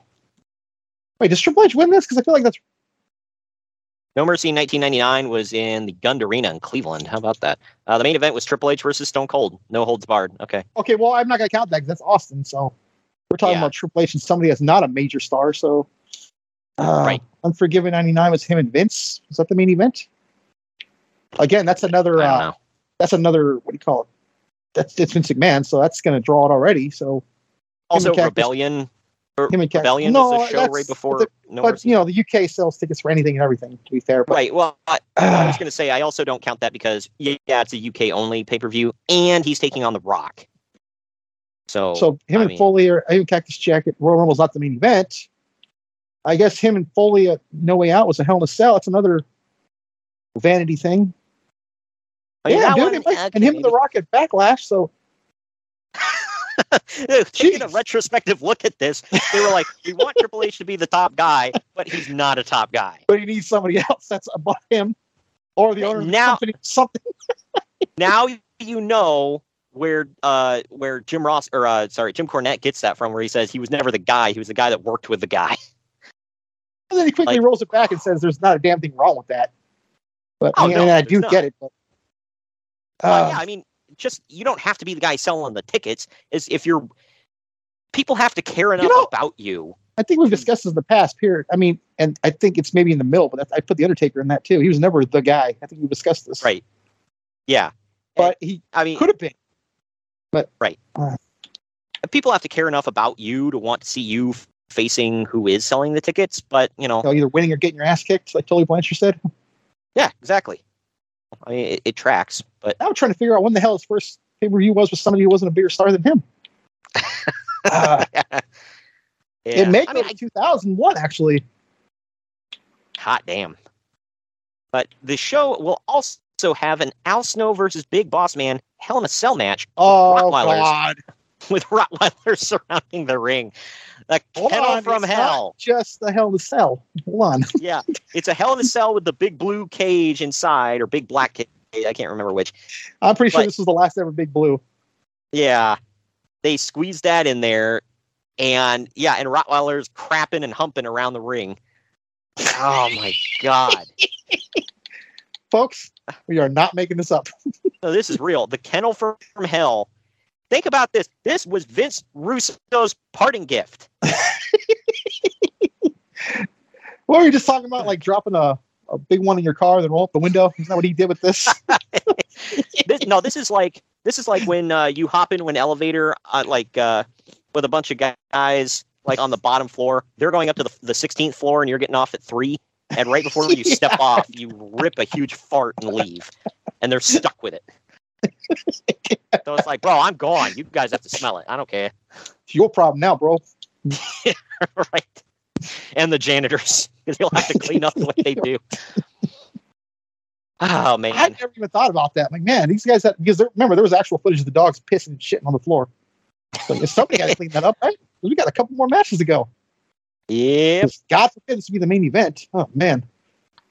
Yeah. Oh, man. If that was the main event. Yikes. But as a parting gift, that was pretty fitting for Vince Russo, I must say. Yeah. But speaking of dogs, on Raw, they had Jim Ross interview British Bulldog in the ring for his return. WWF has obviously decided not to air the sit-down interview that they filmed with Bulldog and Diana, probably due to... It would see the light of day, I believe, on YouTube. Oh, really? I think so. It was probably due to lawyers' advice. In that interview, Bulldog apparently talked a lot about Owen and Bret Hart, and with the lawsuit still pending, they just scrapped the interview. Yeah, probably a good call there. I should wonder why they even greenlit it, but probably at the time they weren't getting sued, and then Martha turned around and sued their ass, and they were like, maybe not. Yeah, because they had nothing about Owen on TV after a while. You think with Eddie, they still talk about him to this day. They have, dude. The opening of his theme is the LWO song, so not just talk about me. Here you go. And they mention him every time Dominic's in the ring, and yeah. So, well, I mean, I also want to point out that just goes to show his cultural impact. That more, not to disrespect Owen, but right. Obviously, Owen he was a way big star, but right. But I feel like more people would have done because Owen was beloved, and a lot of young guys today say, "Oh, I loved Owen Hart, grow up watching him, whatever." Obviously, Bret was the bigger star, but Owen innovated a lot too and brought a lot to the United States. Not one single mention of Owen on TV after his dedication show, I believe, or tribute show. So yeah, it was from it's not like he was like Benoit or anything, But right, yeah, that's for a much different reason. But USA Today ran a story on this is a good one, on the rumors that the NFL offered the WWF $100 million to move Raw from Monday nights due to the effect it's having on the NFL's Monday Night Football ratings. Let me correct this for you. They offered $100 million to keep Stone Cold Steve Austin and The Rock off Monday nights. That's what they did. Yeah. Well, a WWF spokesman said that he couldn't confirm nor deny the story. It's obviously not true, but it's good publicity for the WWF, so they're not denying it, and they can't confirm it either, because then they'd be caught lying. Can you imagine trying to sling some BS like that today, when football's at an all-time high? Yeah, right. An NFL spokesman officially Hold on, though. I want to point out they don't run pay-per-views on Sundays on Peacock no more because of the NFL, but I know it's a different reason, because NBC runs a football game. But is that why they do the Saturdays I believe now? so. That's what someone said, yeah. That makes sense. Because they can't. I'll tell you what. It's a live show versus live show, so. I'll tell you what. I don't hate that. I actually like it on Saturdays better, because then I don't have to rush to bed and get up for work the next day. So. See, I like it because a lot of the Sunday Night Football games I watch, so now I don't gotta have it on the other, on the computer while watching the show on my TV. That's another thing. But it's true that wrestling has had a small effect on the NFL's ratings, but nowhere near the same effect as other programs on Monday nights. Shows on CBS, NBC. Other shows, huh? Well, what can they possibly mean? Yeah, well, shows on CBS, NBC, and Fox all take a much bigger chunk of the NFL's audience. Uncle Dave says that's what I couldn't tell you. Ally McBeal and something else. Well, check this out. Uncle Dave says that if the NFL wanted to pay someone money to move a show, they'd probably spend it getting CBS to move Everybody Loves Raymond, since even the reruns of that show double the number of viewers that Raw does against the NFL. Wow. No love for Ally McBeal, huh? I remember that because someone I knew in high school always watched that show. Yeah, my mom did. I never seen a single second of the show, but I know what it is. I will say this, for anybody that they're going to get mad at me, didn't care for Everybody Loves Raymond. I don't like it. I've seen it. I like the clips I've seen of Brad Garrett. That's about it. Yeah, he's funny. But intimidating. My wife, funny. Right. I was talking to my wife about this before. She hated it too, and we're like, he's just in every episode, all he does is bitch, and his mom comes over and she bitches, the dad bitches, the brother bitches because he's not getting enough attention. The wife gets treated like shit in every episode. Why is this appealing? I will say I think Raymond is funny at times, but good God. I also don't like Seinfeld. That's another one people are going to just rip me apart for that one. But yeah, I've never liked it either. I never thought it was funny, even kind of. But anyway. I've seen a couple of his jokes on his stand-ups that I might chuckle at, but that's the extent. Yeah, his stand-up is okay. His interviews, I think, are funny. Not necessarily always because of him, but he does some funny stuff, not on his show, but I never thought his show was appealing. I don't get it. But the upcoming CBS-Viacom merger could have some major effects on UPN, which hosts WWF SmackDown, due to FCC rules. In quite a few years. Yeah, I didn't think about this one, but we'll talk about it in a minute. But due to FCC rules, no single company can own more than one broadcast network. If the merger goes through, that would give Viacom 2 networks, and it's believed that they could either scrap or sell UPN, though there's also belief that the FCC may be doing away with the rule. Well, is that why it becomes a CW? That's what I'm wondering, because they had the WB and UPN, and they merged them together to make the CW. Yeah, right. So, UPN did crap numbers for everything anyway. I think the only show on that network that I can think of off the top of my head that did any good ratings was probably Moesha, and obviously SmackDown. I was going to say, yeah, it was the destination for black comedy, if I remember right. Yeah, right. They might. The Wayans Brothers was on there. That was one of my favorite shows. Yeah, Wayans Brothers. I like that one. Moesha was on there. I want to say, was Martin during that time? No, he was Fox. Oh, okay. But former ECW valet Kimona was given a WWF tryout, filming an interview backstage. This never went anywhere, and she ended up going to WCW instead. Hey, I'm 2 years old when I realized she spoke English. She never spoke on ECW. I just assumed that was why. Oh, really? Just to my knowledge, I never heard her speak on WCW or I mean, it was in ECW. Wasn't she just the eye candy? Yeah, come to think of it, I've never heard her speak either. I know she's a former stripper, which is why when the power went out in which is why when the power went out in ECW one time during a show, to entertain the audience, they put they powered up some kind of light and had her do a strip tease for the crowd while they worked on getting the electric back on. Go out there and just show the hoo-has. Yeah, right. Go out there and shake what your mama gave you. That will entertain these creeps. Ah, man. Now you're creeps, Paul. Uncle Dave has seen a rough cut copy of the upcoming wrestling documentary Beyond the Mat. The original idea for the movie was to do for wrestling what the 1970s movie Pumping Iron did for bodybuilding. But in the years since the movie was first conceived, wrestling has exploded, and nothing that goes on backstage is really a secret anymore. I wonder why, Dave. But the movie turned out to be far better than anyone expected, and now the studio is rushing it out for a 1-week run in theaters in California next month in order for it to qualify for the Academy because it was all Awards. filmed here, I believe. Yeah. Director Barry Blaustein was given full access to WWF, ECW, and some other independent promotions. As usual with WWF... There's a glaring omission there. Yeah, right. Well, as usual with the WWF, the deal was made as long as Undertaker and Kane were not filmed out of character. The WCW chose not to cooperate because at the time the deal was made, they were still the number one promotion, and Eric Bischoff basically felt that they were above it and didn't feel the need to participate. Yeah, I got to be in Bischoff's corner on this one. Yeah, I don't feel like there was a reason for that. And with the way their locker room was, do you really want that being filmed?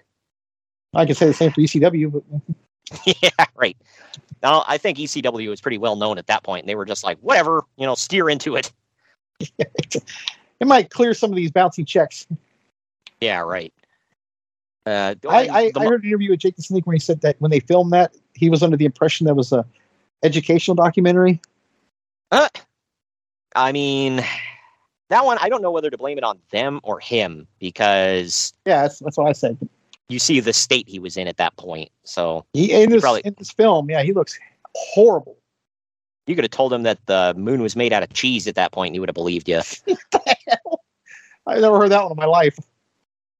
You ever see the SNL skit with Will Ferrell being Harry Carey? Or he's like... Yeah. And he asked the guy... Yeah, I've seen one or a couple. I can't remember which one it was, but he's like interviewing somebody, and he cuts him off. He's like, hey, if the moon was made out of cheese, would you eat it? That's always the one I remember. But anyway, there was yet another incident where a 4-year-old boy killed a 15-month-old toddler by imitating wrestling moves on him. The child had apparently been watching a tape of SummerSlam and started copying the moves. This has happened several... I'm just curious, how did they go right to SummerSlam? I mean, I'm not saying it wasn't, maybe it was, but they should pinpoint that very accurately, huh? Like right down to the T. It was SummerSlam for sure. Well, apparently he was watching that while the baby died. So, but apparently where are the parents at? That's my question. It's like, I'm not going to leave what did they say, 4-year-old boy? Like, you leave him alone with a baby, and you're not around. Like, my friend's 10-year-old kid is pretty responsible. I wouldn't even leave him with a baby. You just don't do that. Right. Well, like you and I talked about, this one was less destructive, but still kind of dangerous. Where they left a kid alone with a baby long enough to spray paint NWO on it.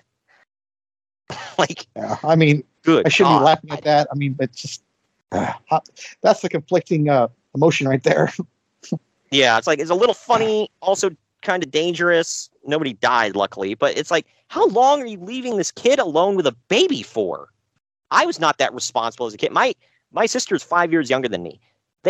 my parents never would have left me alone with her for that long a time. My mom was always like one room over or something.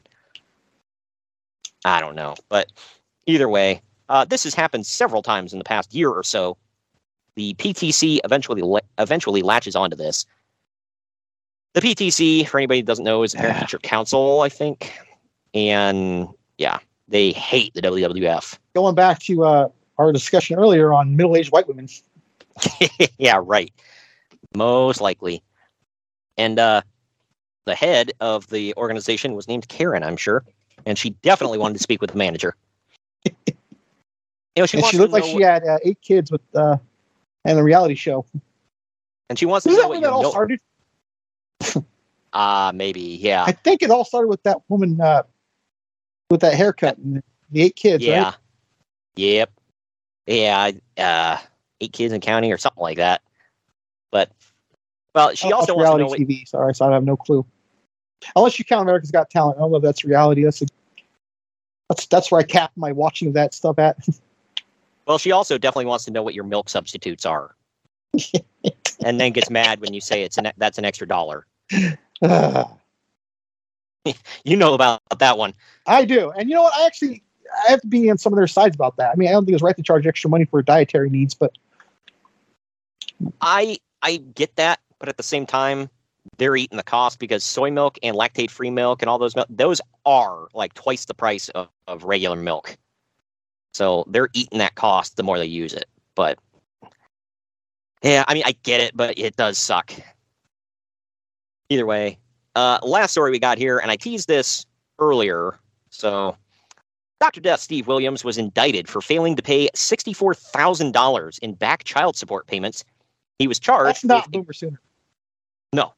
He was charged with ignoring a 1995 Oklahoma court order to pay a lump sum of $18,000 and monthly payments of $811 to support a child that he fathered with a Sacramento, California woman.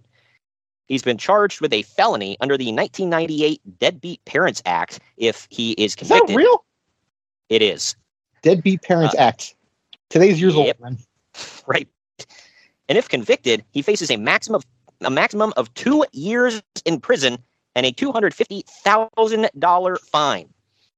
Well, check this out. You ready for a roller coaster on this one, man? About a month from now, Williams takes a DNA test, and it resulted in him having 0% chance of being that child's biological father. He was exonerated of all charges against him. Good Lord. Woo! That's like a huge mess. I just saw a story like this, like Cornell was talking about with Stan Henson going through something like this. Really? Saying it was he was her father, and apparently they just now did the hard test to say he's not. He accused us for many, many years. Wow, that's crazy, man. That freaking sucks, though. It's like, why didn't you get the DNA test earlier? Like, this has been going on since 1995. Couldn't you get Maury to help out? I know, right? Like, Dr. Death is marginally a celebrity. He could have got that done. But whatever. Even Montel Williams would have helped out with that, man. You imagine how I go, Dr. Death, you are not the father. Yeah. He's like, yeah! And he just like picks a woman up and power bombs her. No, he would do the Oklahoma Slam or Stampede, what do they call it? Yeah, Oklahoma Stampede. There you go. Now you're thinking. Money. Anyway, that takes us to our next break. Speaking of hitting women, we're going to get into ECW after this break. Yeah, that tracks. Right after this. Follow the Main Event Marks at Facebook.com/Main Event Marks Pod, on Twitter at Main Event _Marks, and on Instagram at Main Event _Marks and at Main Event Collector. What's up, everybody? I am the hardest part of the ring, the host of the Apron Bump podcast. Ugh. Another wrestling podcast? How many times can I listen to fans tell me who needs a push, who doesn't need a push, who brings Vince's coffee these days? Enough! The Apron Bump is about the journey. It's about nostalgia. It's about discovering new forms of wrestling to really tickle your pickle as a wrestling fan. The podcast brings you reviews of wrestling events all over the world, whether it's WWF, WWE, WCW, ECW. We even cover the golden eras of Ring of Honor, Progress, TNA. and more promotions in the future as well. New episodes every Wednesday. Bump Day, yeah? Go to apronbump.com or go to your favorite podcast platform or YouTube and subscribe today for the most diverse, fan-friendly wrestling podcast in the world. I'm Hard. The Main Event Marks are available wherever you get podcasts and on YouTube. Find all of our links on our link tree at linktr.ee/Main Event Marks. And we're back. This is ECW Anarchy Rulz 1999. Took place September 19th, 1999 at the Odeum Sports and Expo Center in Villa Park, Illinois. Yeah, man, that's a destination right there, Villa Park. Right. Yeah, they kept saying Chicago. I'm like, I don't know the geography of the area, but it's like, I guess. But the attendance was 6,000. And this isn't like Rosemont, by the way. Right. Which we've been to. Right. The attendance for this one was 6,000, and the buy rate was 0.23. I'd say that attendance is a little high for most ECW shows, so not bad. So is that buy rate. Yeah. Per our usual arrangement, we open the show with Joey Styles and Cyrus the Virus in the ring together. And well. Yeah, no Joe Gertner this time. How about that? But Cyrus is in full jackal mode here with the jewel on his forehead and everything. He's wearing gloves when he touches Styles and then insults the fans for being stupid. Is he wrong? Well, you're on the stupid show. Yeah. That is correct. But first match we have here is Lance Fast forward to Storm. now, and he no longer manages Kenny by God Omega. Yeah, right. They kind of wisen up a little bit. But this first match we have is Lance Storm with Don Marie in his corner, taking on Jerry Lynn. Goes about 16 and a half minutes. The incomparable Don Marie, by the way. You got to get that right. It's your government. Oh, yeah. Exactly. Storm works the hurt ribs of Jerry Lynn throughout the match. In the end, Lance hits a kitchen sink knee, rolls Lynn up, and then pins him to win. I took points off for that lame anticlimactic ending.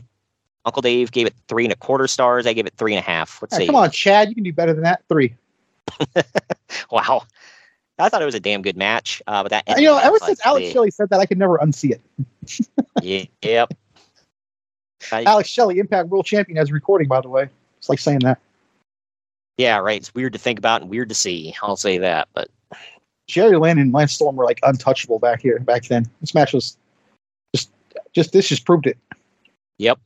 Oh yeah, they were in a class all by themselves, man. They were great. I think when you talk about and I don't want to be too loose with this term, but like when you use all-time greats, they don't add Lance Storm in there. That's a shame.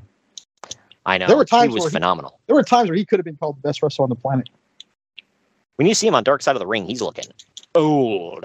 But yeah. Shaving his head didn't help. But. Yeah, that's true. But Simon Diamond comes out with super stupid looking hair. He says that he has a problem. Simon has a problem. Simon says that he it's my stupid hair. That's true. But Simon says that he needs a tag team partner. He then says that no one wants to be Simon's partner. Jazz comes out saying that she wants to prove herself. Simon tells her that she can't prove anything other than being TNA and says that she needs to get out of there. She backs Simon up, and Simon demands Tom Marquez at ringside come in to attack her. Good grief. Tom Marquez. But anyway. What's less than mild? Mouse pissing on cotton, quiet. But he does attack her. Jazz fights back. But then, yeah, you read that right, folks. Or you heard that right. He attacked her. Yep, you heard it. When Jazz fights back, Tony DeVito and Simon Diamond get in the ring to double team her. Okay. This is until those words just left your mouth. This is until Chris Chetty and Supernova run out and beat the men up. God, this just keeps getting better and better. But this match I don't know why you're saying that with sarcasm in your voice. None of these matches start normal, by the way. It's like run in, begin. But this is Simon Diamond. Start, afterbirth, rinse, repeat. Yeah. Simon Diamond and Tony DeVito, for reasons, are taking on Chris Chetty and Supernova. It was just shy of 4 minutes. Joey Styles claims that Nova is, quote, the most ripped-off wrestler in the business, claiming that every time he creates a new move, you'll see it in WCW or WWF within days. So Hollywood Nova is the ripoff, or is getting ripped off, huh? Right. Yeah. Okay. Okay, which move was he talking about, by the way? Because I didn't see anything people ripped off from. No clue. But when DeVito gets the upper hand, Danny Doring and Roadkill run out and attack the heels. Dastardly Danny Doring. Oh, excuse me. And the angry Amish chicken plucker. Chickens. And they just throw the match out. My God. Uncle Dave gave this negative star. I gave it A star. What say you? You really got to ask. Or I guess it's just going through the motions. Yeah, 1 star. Yeah, sucks. Like, what is all this crap? And it's not done, people. Because for some reason that eludes not only me, but also the commentary team. And me, because I know where you're going. And me. Doring and Roadkill lay out Jazz with a heart attack. And then Miss Congeniality, who is the future Lita, stands over top of her. Still looking all the way live here. You ain't kidding. But now, C.W. Anderson, Angel, so the other Baldy is there. Double. And PA, dude. Oh, yeah, of course. And a couple of other guys run in, and it's a big brawl. Of course, that means Natural Born Killers has to hit, and New Jack drags a trash can full of crap out to beat everyone up. And yes, folks, it's only going to get better from here. New Jack beats everyone up, staple guns, and then El Kabong's Rob Price in the middle of the ring before leaving. And again... Look, this is going to sound bad, but I feel like this is the best use of New Jack. I don't want a whole match. You're going to run in and do this stupid crap, get out by. After all of this, I just thought... What the fuck? Yeah. After all this, I thought, I'm going to strangle TJ a couple weeks ago in Detroit for making me watch this crap. Again! How dare you? This is good crap, pal. We now go to, speaking of good crap, we go to Little Guido with Big Sally Graziano in his corner, taking on Yoshihiro Tajiri and Super Crazy in a 3-way dance. Go yeah, 14. We haven't seen this one ever before. Exactly. Not on every show or anything. This goes about 14 and a half minutes. Of course, a Big Sal gets involved a few times. Once, Super Crazy drop kicks him off the apron and through a table on the outside. Little Guido gets hung up in the Tree of Woe, only to get baseball slide drop kicked by Tajiri and Super Crazy. Crazy then moonsaults off the top on top of Little Guido for the pinfall elimination. Show of hands, who's shocked he's the first out? That's how it always was. Right. You can see the booking meeting now. Okay, we start. Guido is eliminated. Blah, blah, blah. Okay. Yeah, right. Go from there. Tajiri hits a buzzsaw kick, followed by a front drop kick, and then a brainbuster for the win over Super Crazy. Uncle Dave gave it 3.5 stars. I gave it trace. What say you? I gave it 3 because I try to give points. I'm like, okay, I know we've seen this before, but this is one of the earlier ones, so it hadn't been done to death yet here. But it was still a great match, all in all. So, yeah. But backstage, Steve Corino is remember when they had to shoehorn this in at One Night Stand? Of course. And even when they revived it, they had to bring this back. Oh, yeah. One more time. One more time. Backstage, Steve Corino is with Rhino and Jack Victory. Clearly, Jack Victory is a star of this segment. That's what I said. Corino says that they were supposed to... We opened the show with him, technically. Yeah, right. Well, this podcast, I mean. Right. Corino says that their opponents were supposed to be the Insane Clown Posse, but at the last minute, the manager for the ICP called and said that they wouldn't show up because they didn't want to lose. I think they just wanted to get paid, but, whatever. Tomato, tomato. This is when I start thanking God for my lucky stars here. But how dare you? But because of that, tonight, Steve Corino and Rhino, I thought it was Rhino, but apparently Steve Corino and Jack Victory will take on Tommy Dreamer and Raven. Cool. Anyway, we get a quick shot of Billy Corgan of the Smashing Pumpkins in the crowd. Obviously, this would be the last time he would ever be associated with pro wrestling. Back in the ring are Just Incredible and Jason. Oh, no. I'm Jason getting hives. He gives me hives. I don't get that. Where do they come from? I don't know. It's just something Joe Styles yelled out. I think he's like probably referring to like getting like something transmitted from him, but I don't know. But Justin isn't talking like a 40-year-old smoker for once. He says that Sabu has been reinstated to ECW, but he and Jason have cards up their sleeves.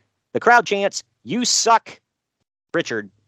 I'll just say that was an ECW crowd for you. And I don't understand how they didn't kind of mute that or try to edit that out of the damn feed here on Peacock, but yet on live on Raw, when they do chants like that, it goes mute. Yeah, right. Okay, whatever. Hey, you get what you paid for with ECW. Okay. Yeah, they clearly advertise on there alcohol use and severe drug language or severe language, and usually they say drug use, but it's not obviously not here. But those would be the three you see on like TV. You know what, man? You watching ECW, man? You saw the ride and you still bought the ticket, so that's on you. Yep. But Justin pulls out a restraining order against Sabu, and the referee says that the restraining order is real. But tonight, and I write down here, I'm like, who the hell is this ref? Is this one of Paul's Jewish brother lawyers? Yeah, right. This referee just knows. Yeah, I like how he can just eyeball it. But tonight, there is no Law and Order and Anarchy rules. Because, Yeah, ECW in a nutshell for you. Yeah. It's like, look, I know this is legally binding, but F that. But the ring announcer won't announce that Credible is the winner via forfeit, so Credible Singapore canes the crap out of him. Finally, the lights go out, and we all know what's coming. They come back on. Sabu is there, beating on Justin Credible and Jason. Who's still giving me hives. That brings us to Justin Credible with Jason, taking on Sabu with Bill Alfonso, who made his way to the ring at some point. Yeah, goes 14 minutes, 6 seconds. So, I never heard a bell. This just kind of started. They brawl all over. Sabu gets Anarchy rules. Yeah, right. Sabu gets laid out on a table on the ramp, and Justin dives onto the table, or dives on top of him, rather, through the table. Justin gets busted open and put through multiple tables during this. The fact that Troy is flustered here, folks, should tell you something. Yeah. When Sabu goes for a tombstone, Jason canes him, allowing Credible to reverse it for a That's Incredible. That was the most ripped off wrestler, though, right?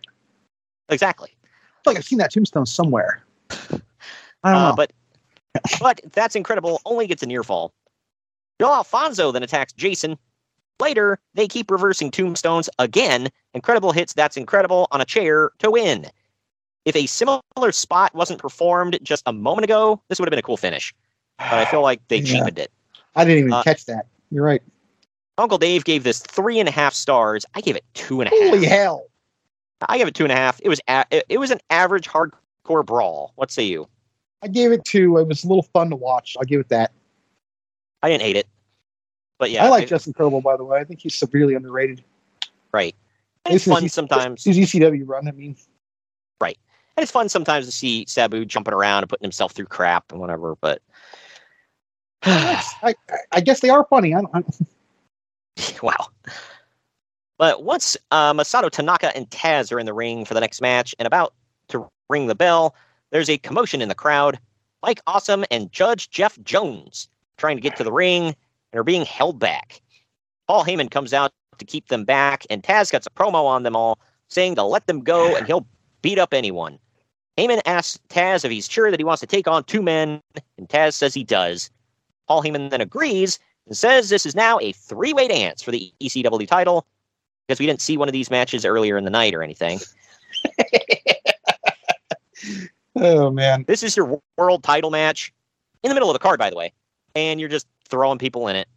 That's nothing new nowadays, so every company does that. AEW just had 2 world title matches. One was theirs, one was Japan's. Not to show you when we recorded this, but they just had 2 title matches. One to open the card, one in the middle of the card at pay-per-view, so this is not that weird. But well, this, by the way, after this match, everything goes downhill, so I'm just saying that now. But yeah, because we were smooth sailing up to this point. We've had some ups and downs, but now it's just straight downs after this. But up next, I disagree. There's a match coming up that I actually kind of liked. Well, we'll get into it, but it is Taz defending the ECW title against Masato Tanaka and Mike Awesome with Judge Jeff Jones in his corner. It is a 3-way dance. This goes just shy of 14 minutes. As soon as Awesome jumps the railing, Tanaka dives on him. Within a minute, Tanaka and Awesome double team Taz, pin him together, and eliminate him. Yeah. This is what I was talking about in the opening of the show. Taz is eliminated? Taz is out? The way Joey Styles said that just makes me laugh. Taz is out? Bury him on the way out, everybody. Like the reaction he had here, it would be like if Roman was in an elimination match and got eliminated first and you were guaranteed a new champion. Yeah, no offense, but Taz was not that big. And not that big of a star either. Well, the locker room all comes out to clap for Taz as he leaves graciously. Congrats, man. You're going to actually get a check that clears. Congrats. We're happy for you. Yep. Tanaka eats an Awesome Bomb from the ring through a table to the floor. This, plus a frog splash, doesn't do it because more moves must be done. Awesome bends a chair over Tanaka's head, and that doesn't do it, even though that was sick. More moves must be done, Greg. In the end, Mike Awesome hits a powerbomb off the top rope through a table for the win. Uncle Dave gives this 3 3/4 stars. I give it 2.5. I thought it was average. What say you? I gave it 2. It was okay. Good God. We talked earlier about that. That was a 3-way dance being overdone. The hell. That applies to Mike Awesome and Masato Tanaka as well. Yep. You ain't kidding. Every ECW, because I used to occasionally rent any. Let's make it clear. We're not saying these matches were bad. It's like, okay, enough. We've seen it. Right. Well, we've talked before about, the thing back in the day is you go to the video store and you rent a VHS tape and whatever. And what? Yeah, Google it. What the hell is that? Everybody Google that thing. But I would usually get WWF or WCW, but there were a couple times I got ECW just to shake it up. And every single one of them, I feel like, had Masato Tanaka versus Mike Awesome on it. Every one. Like, damn, guys. Sami Zayn and Kevin Owens, dude. They only want to wrestle each other. Yep. Well, Taz comes out to the ring now to hand Mike Awesome the ECW World title, crowning him. As Taz... And that's going to age bad. Yeah, right. As Taz leaves, Paul Heyman and other members of the locker room hug him. This completely overshadows Mike Awesome. Finally, Taz tells the crowd to chant for Mike, which they do, and Awesome poses with the ECW title in the ring. Ironically, Mike Awesome about to give that company a bigger finger than even Taz. Right? At least Taz was nice about it and dropped the belt on pay-per-view for him, like trying to crown their next guy. Good grief. Mike Awesome was just like, F it. We now go to Tommy Dreamer standing in the ring with Joel Gertner and Francine. Well. The quintessential stud muffin himself asks Tommy for a health update and asks if he can defend the ECW tag titles. Dreamer plays to the crowd by saying that he was at Wrigley Field yesterday to see Sammy Sosa hit number 60. That aged poorly, like most things in ECW. Say it ain't Sosa. Better here in a couple of weeks. Yeah. Tommy says that he's tired of listening to doctors. Yeah, that's always a good course of action. So he's here to fight tonight. Steve Corino now comes out with Rhino pushing Jack Victory down the ramp in a wheelchair. Corino 6 Rhino on Dreamer, and we, I guess, get a match started? Yeah, well, did you hear a bell? Yeah, it's just a brawl for a while. But this is supposed to be Tommy Dreamer with Francine and Raven defending the ECW tag titles against Steve Corino and Jack Victory with Rhino. It goes 3 minutes, 24 seconds. Yeah. So Dreamer pushes Jack Victory into Francine, who blasts him with a chair. That was kind of funny. It's like a Three Stooges routine, man. Later, Rhino lays out Francine with a slam. Yet again, Rhino beating on women. Raven now runs out. See why that city didn't vote him for mayor that one time he ran. Yeah, right. They should have just shown this highlight reel of beating on women in ECW. Raven runs out to DDT Rhino, and then Jack Victory and Steve Corino attack Dreamer and Raven. Both Raven and Dreamer hit DDTs on Corino and Victory.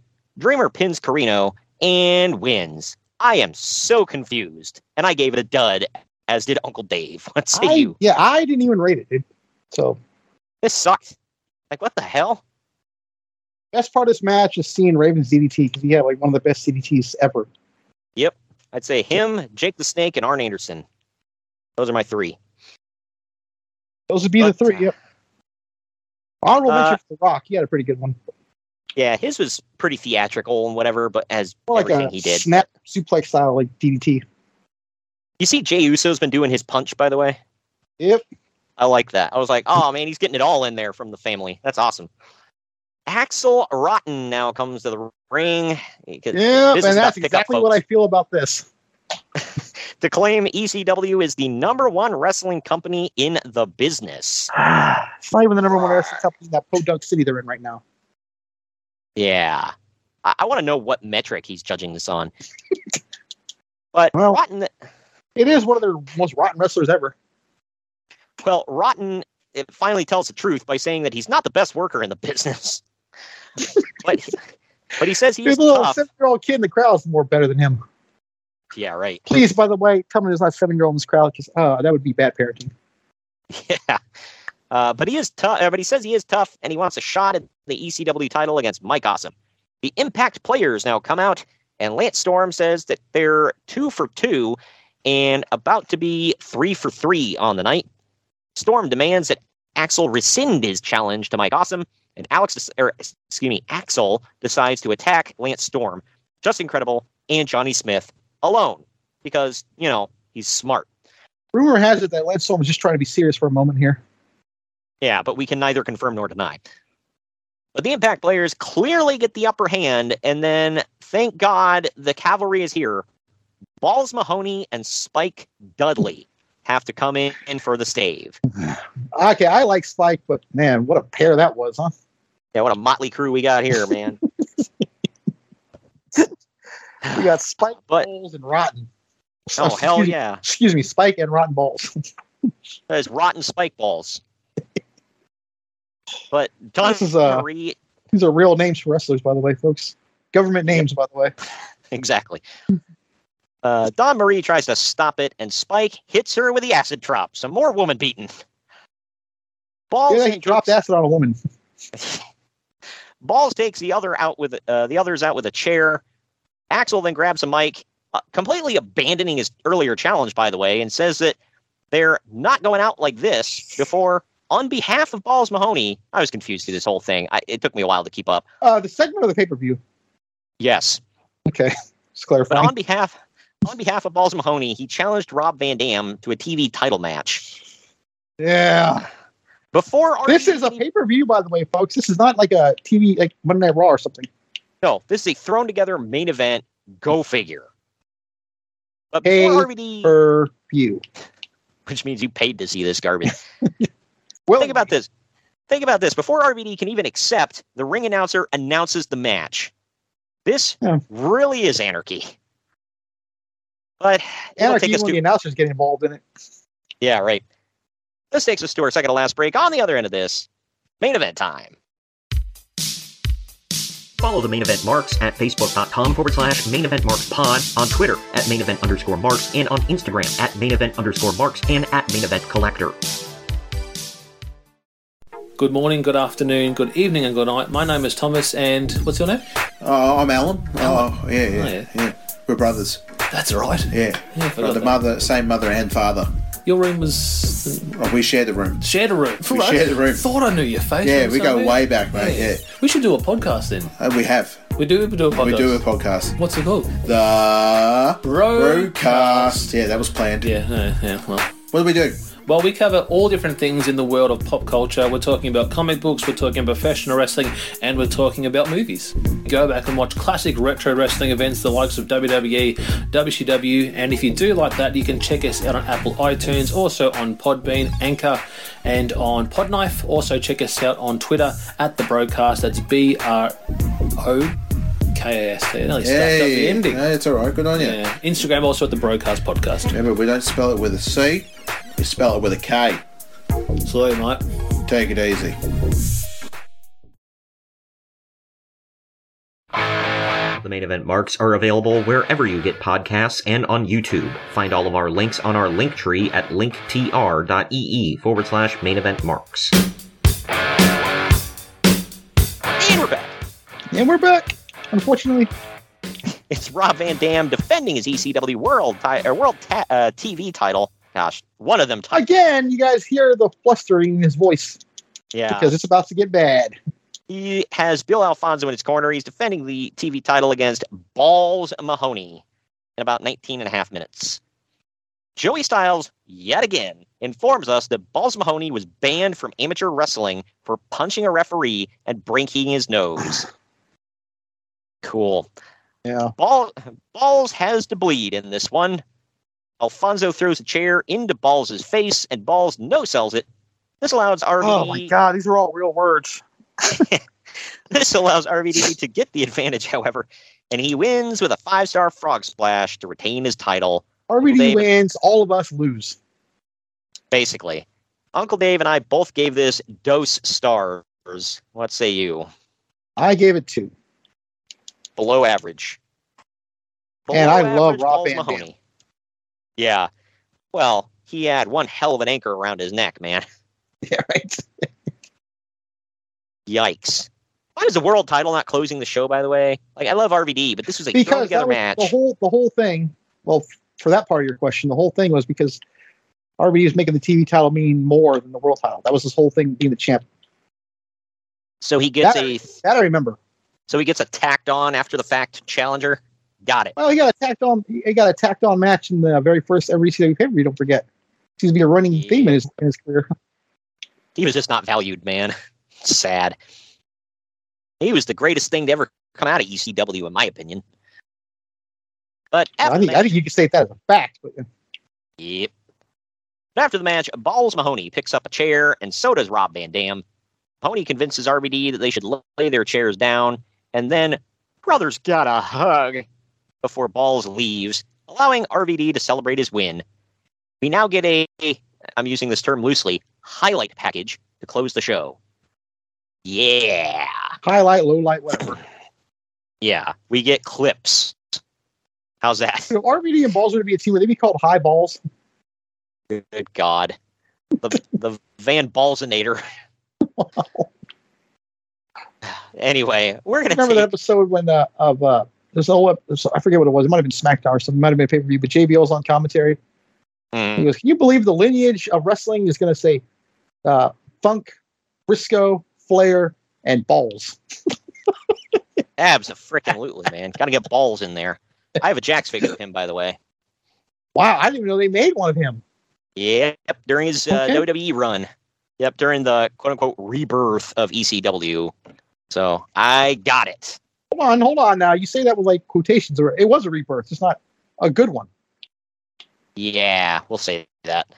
I also got a Jax figure of Tommy Dreamer from that same time period. So, I don't think he ever got a Mattel. I don't think he was there. Or No, he left before that.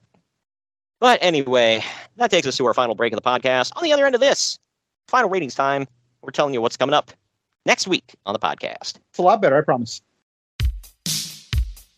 Follow the Main Event Marks at Facebook.com/Main Event Marks Pod, on Twitter at Main Event _Marks, and on Instagram at Main Event _Marks and at Main Event Collector. Hey gang, it's Commissioner Cooper of TSS Fantasy. We are the fantasy show of the people. Expert fantasy advice, free contests, leading expert medical and legal analysis, and most importantly, you. Interact with us on all social media platforms or check us out at tssfantasy.com. You can hear us on Spotify, Apple and Google Podcasts, iHeartRadio, and many more. Check out the fun today and be a part of the most interactive fantasy show around. TSS Fantasy, the fantasy show of the people. Hello everyone, my name is Ryan McCarthy and I'm the host of the No Credentials Required podcast. Start your work week with the Monday Drop-In, where I talk about the sports beat in the Capital District, also known as the Mighty 518, as well as Metro New York sports from an upstate point of view. I also give a life lesson from a weekly sports story, so you might learn something from that. I also have a midweek podcast where I interview different sports personalities and talk about a wide array of topics. Take a listen and subscribe on your preferred podcast app, including Apple Podcasts, Spotify, Spreaker, Google Podcasts, Amazon Music, and iHeartRadio. Also check out our social media channels on Twitter and Instagram, BellyUpNCR, and Facebook.com/BellyUpSportsNCR. We're a part of the Belly Up Sports Podcast Network in association with Godzilla Media. No credentials required. where you don't need a press pass to talk sports. The Main Event Marks are available wherever you get podcasts and on YouTube. Find all of our links on our link tree at linktr.ee/Main Event Marks. And we're back. And we're back. Final ratings, y'all. Internet Movie Database gives this 7.5 out of 10. CageMatch.net CageMatch.net gave it 7.18 out of 10. Oh my god. I gave it a 6.5 out of 10 for D+, C-, somewhere in there. Probably more like D+. What say you? Solid F+. I didn't think it was quite that bad. It had some redeeming matches and when the main event of a pay-per-view is thrown on mid-show or late in the show. And the guy who wins the world title is tacked on after the fact. And I don't want to hear this, well, what about the Money in the Bank? I was like, yeah, but that one we kind of know it's coming. Like, yeah, it's not advertised that he's cashing in. Nobody was injured, so they had to do a quick audible or something. Nope. Well, do you remember we did that? Was it Heatwave 2000? No. I can't remember what ECW show it was. No, it couldn't have been 2000. Where the main event was supposed to be Taz versus Steve Corino for the ECW title, and they decided to do it first match out the gate, and he buries Candido because he's on his way out. So we get Bubba Ray versus Taz in the main event. But, I want to say that was Living Dangerously or something, maybe. I forget off the top of my head. We've done no, I think it was. Well, let's see, Hardcore Heaven '99. I want to say. So kind of ironic how they use the word heaven and something that can be nothing more than hell, nothing less than hell in this company. But yeah. Yeah, right. But their excuse was, well, Candido's on his way out. So what? You bury him in the opening match when you've been advertising this world title match? Come on, dude. Just do the match. He's on his way to be buried even more than he was with Skip. Yeah, right. But anyway, that does it for this. We're not doing an ECW show for a little while here. Actually, I'm looking at the schedule coming up. We have looks like one more ECW show before the end of the year, and it's not until November. So you know which one that would be, Gray. Well, it's got to be November, obviously, but I don't know which year it is because you have not given me the October or November schedule yet. But because I haven't asked for it, to be fair, so I'm not saying I didn't do it. Right. I tried to take it easy on us. It's November to Remember 2000, so I'm assuming that one's the best of all the bad ones. I watched that one live. I didn't hate it. I remember that. All right. Well, that's a ringing endorsement from Greg, everybody. I didn't hate it. But anyway, next week we're diving into old school WCW. The card did not look great, I'll say, but you said it's better than this. The event was better than this, but it still sucked. Okay. Well, there's another ringing endorsement. It's WCW Fall Brawl 1993. That's coming up on September 13th. Main event is a War Games match. And it wait till you hear this lineup. I forget, because I don't have the card right in front of me. I know it's Shockmaster. Sting, Bulldog, and... Oh, yeah. Dustin Rose. Was it Dustin? Yeah, Dustin, yeah. Yeah. Well, good. That sounds like a banger. Hey, a couple of those guys are great. They are. And then there's Sting and Dustin. Oh yeah, yeah. They're just holding it back, man. Good grief. Well, anyway, that's coming up next week. I guess. Sorry to do this to everybody today. Thank you for joining me today, Greg. Yeah, you asshole. We will see you all next week when we bring you. Hopefully, if you come back. Exactly. Hey, we had fun with this one, so we will see you all next week with WCW Fall Brawl 1993.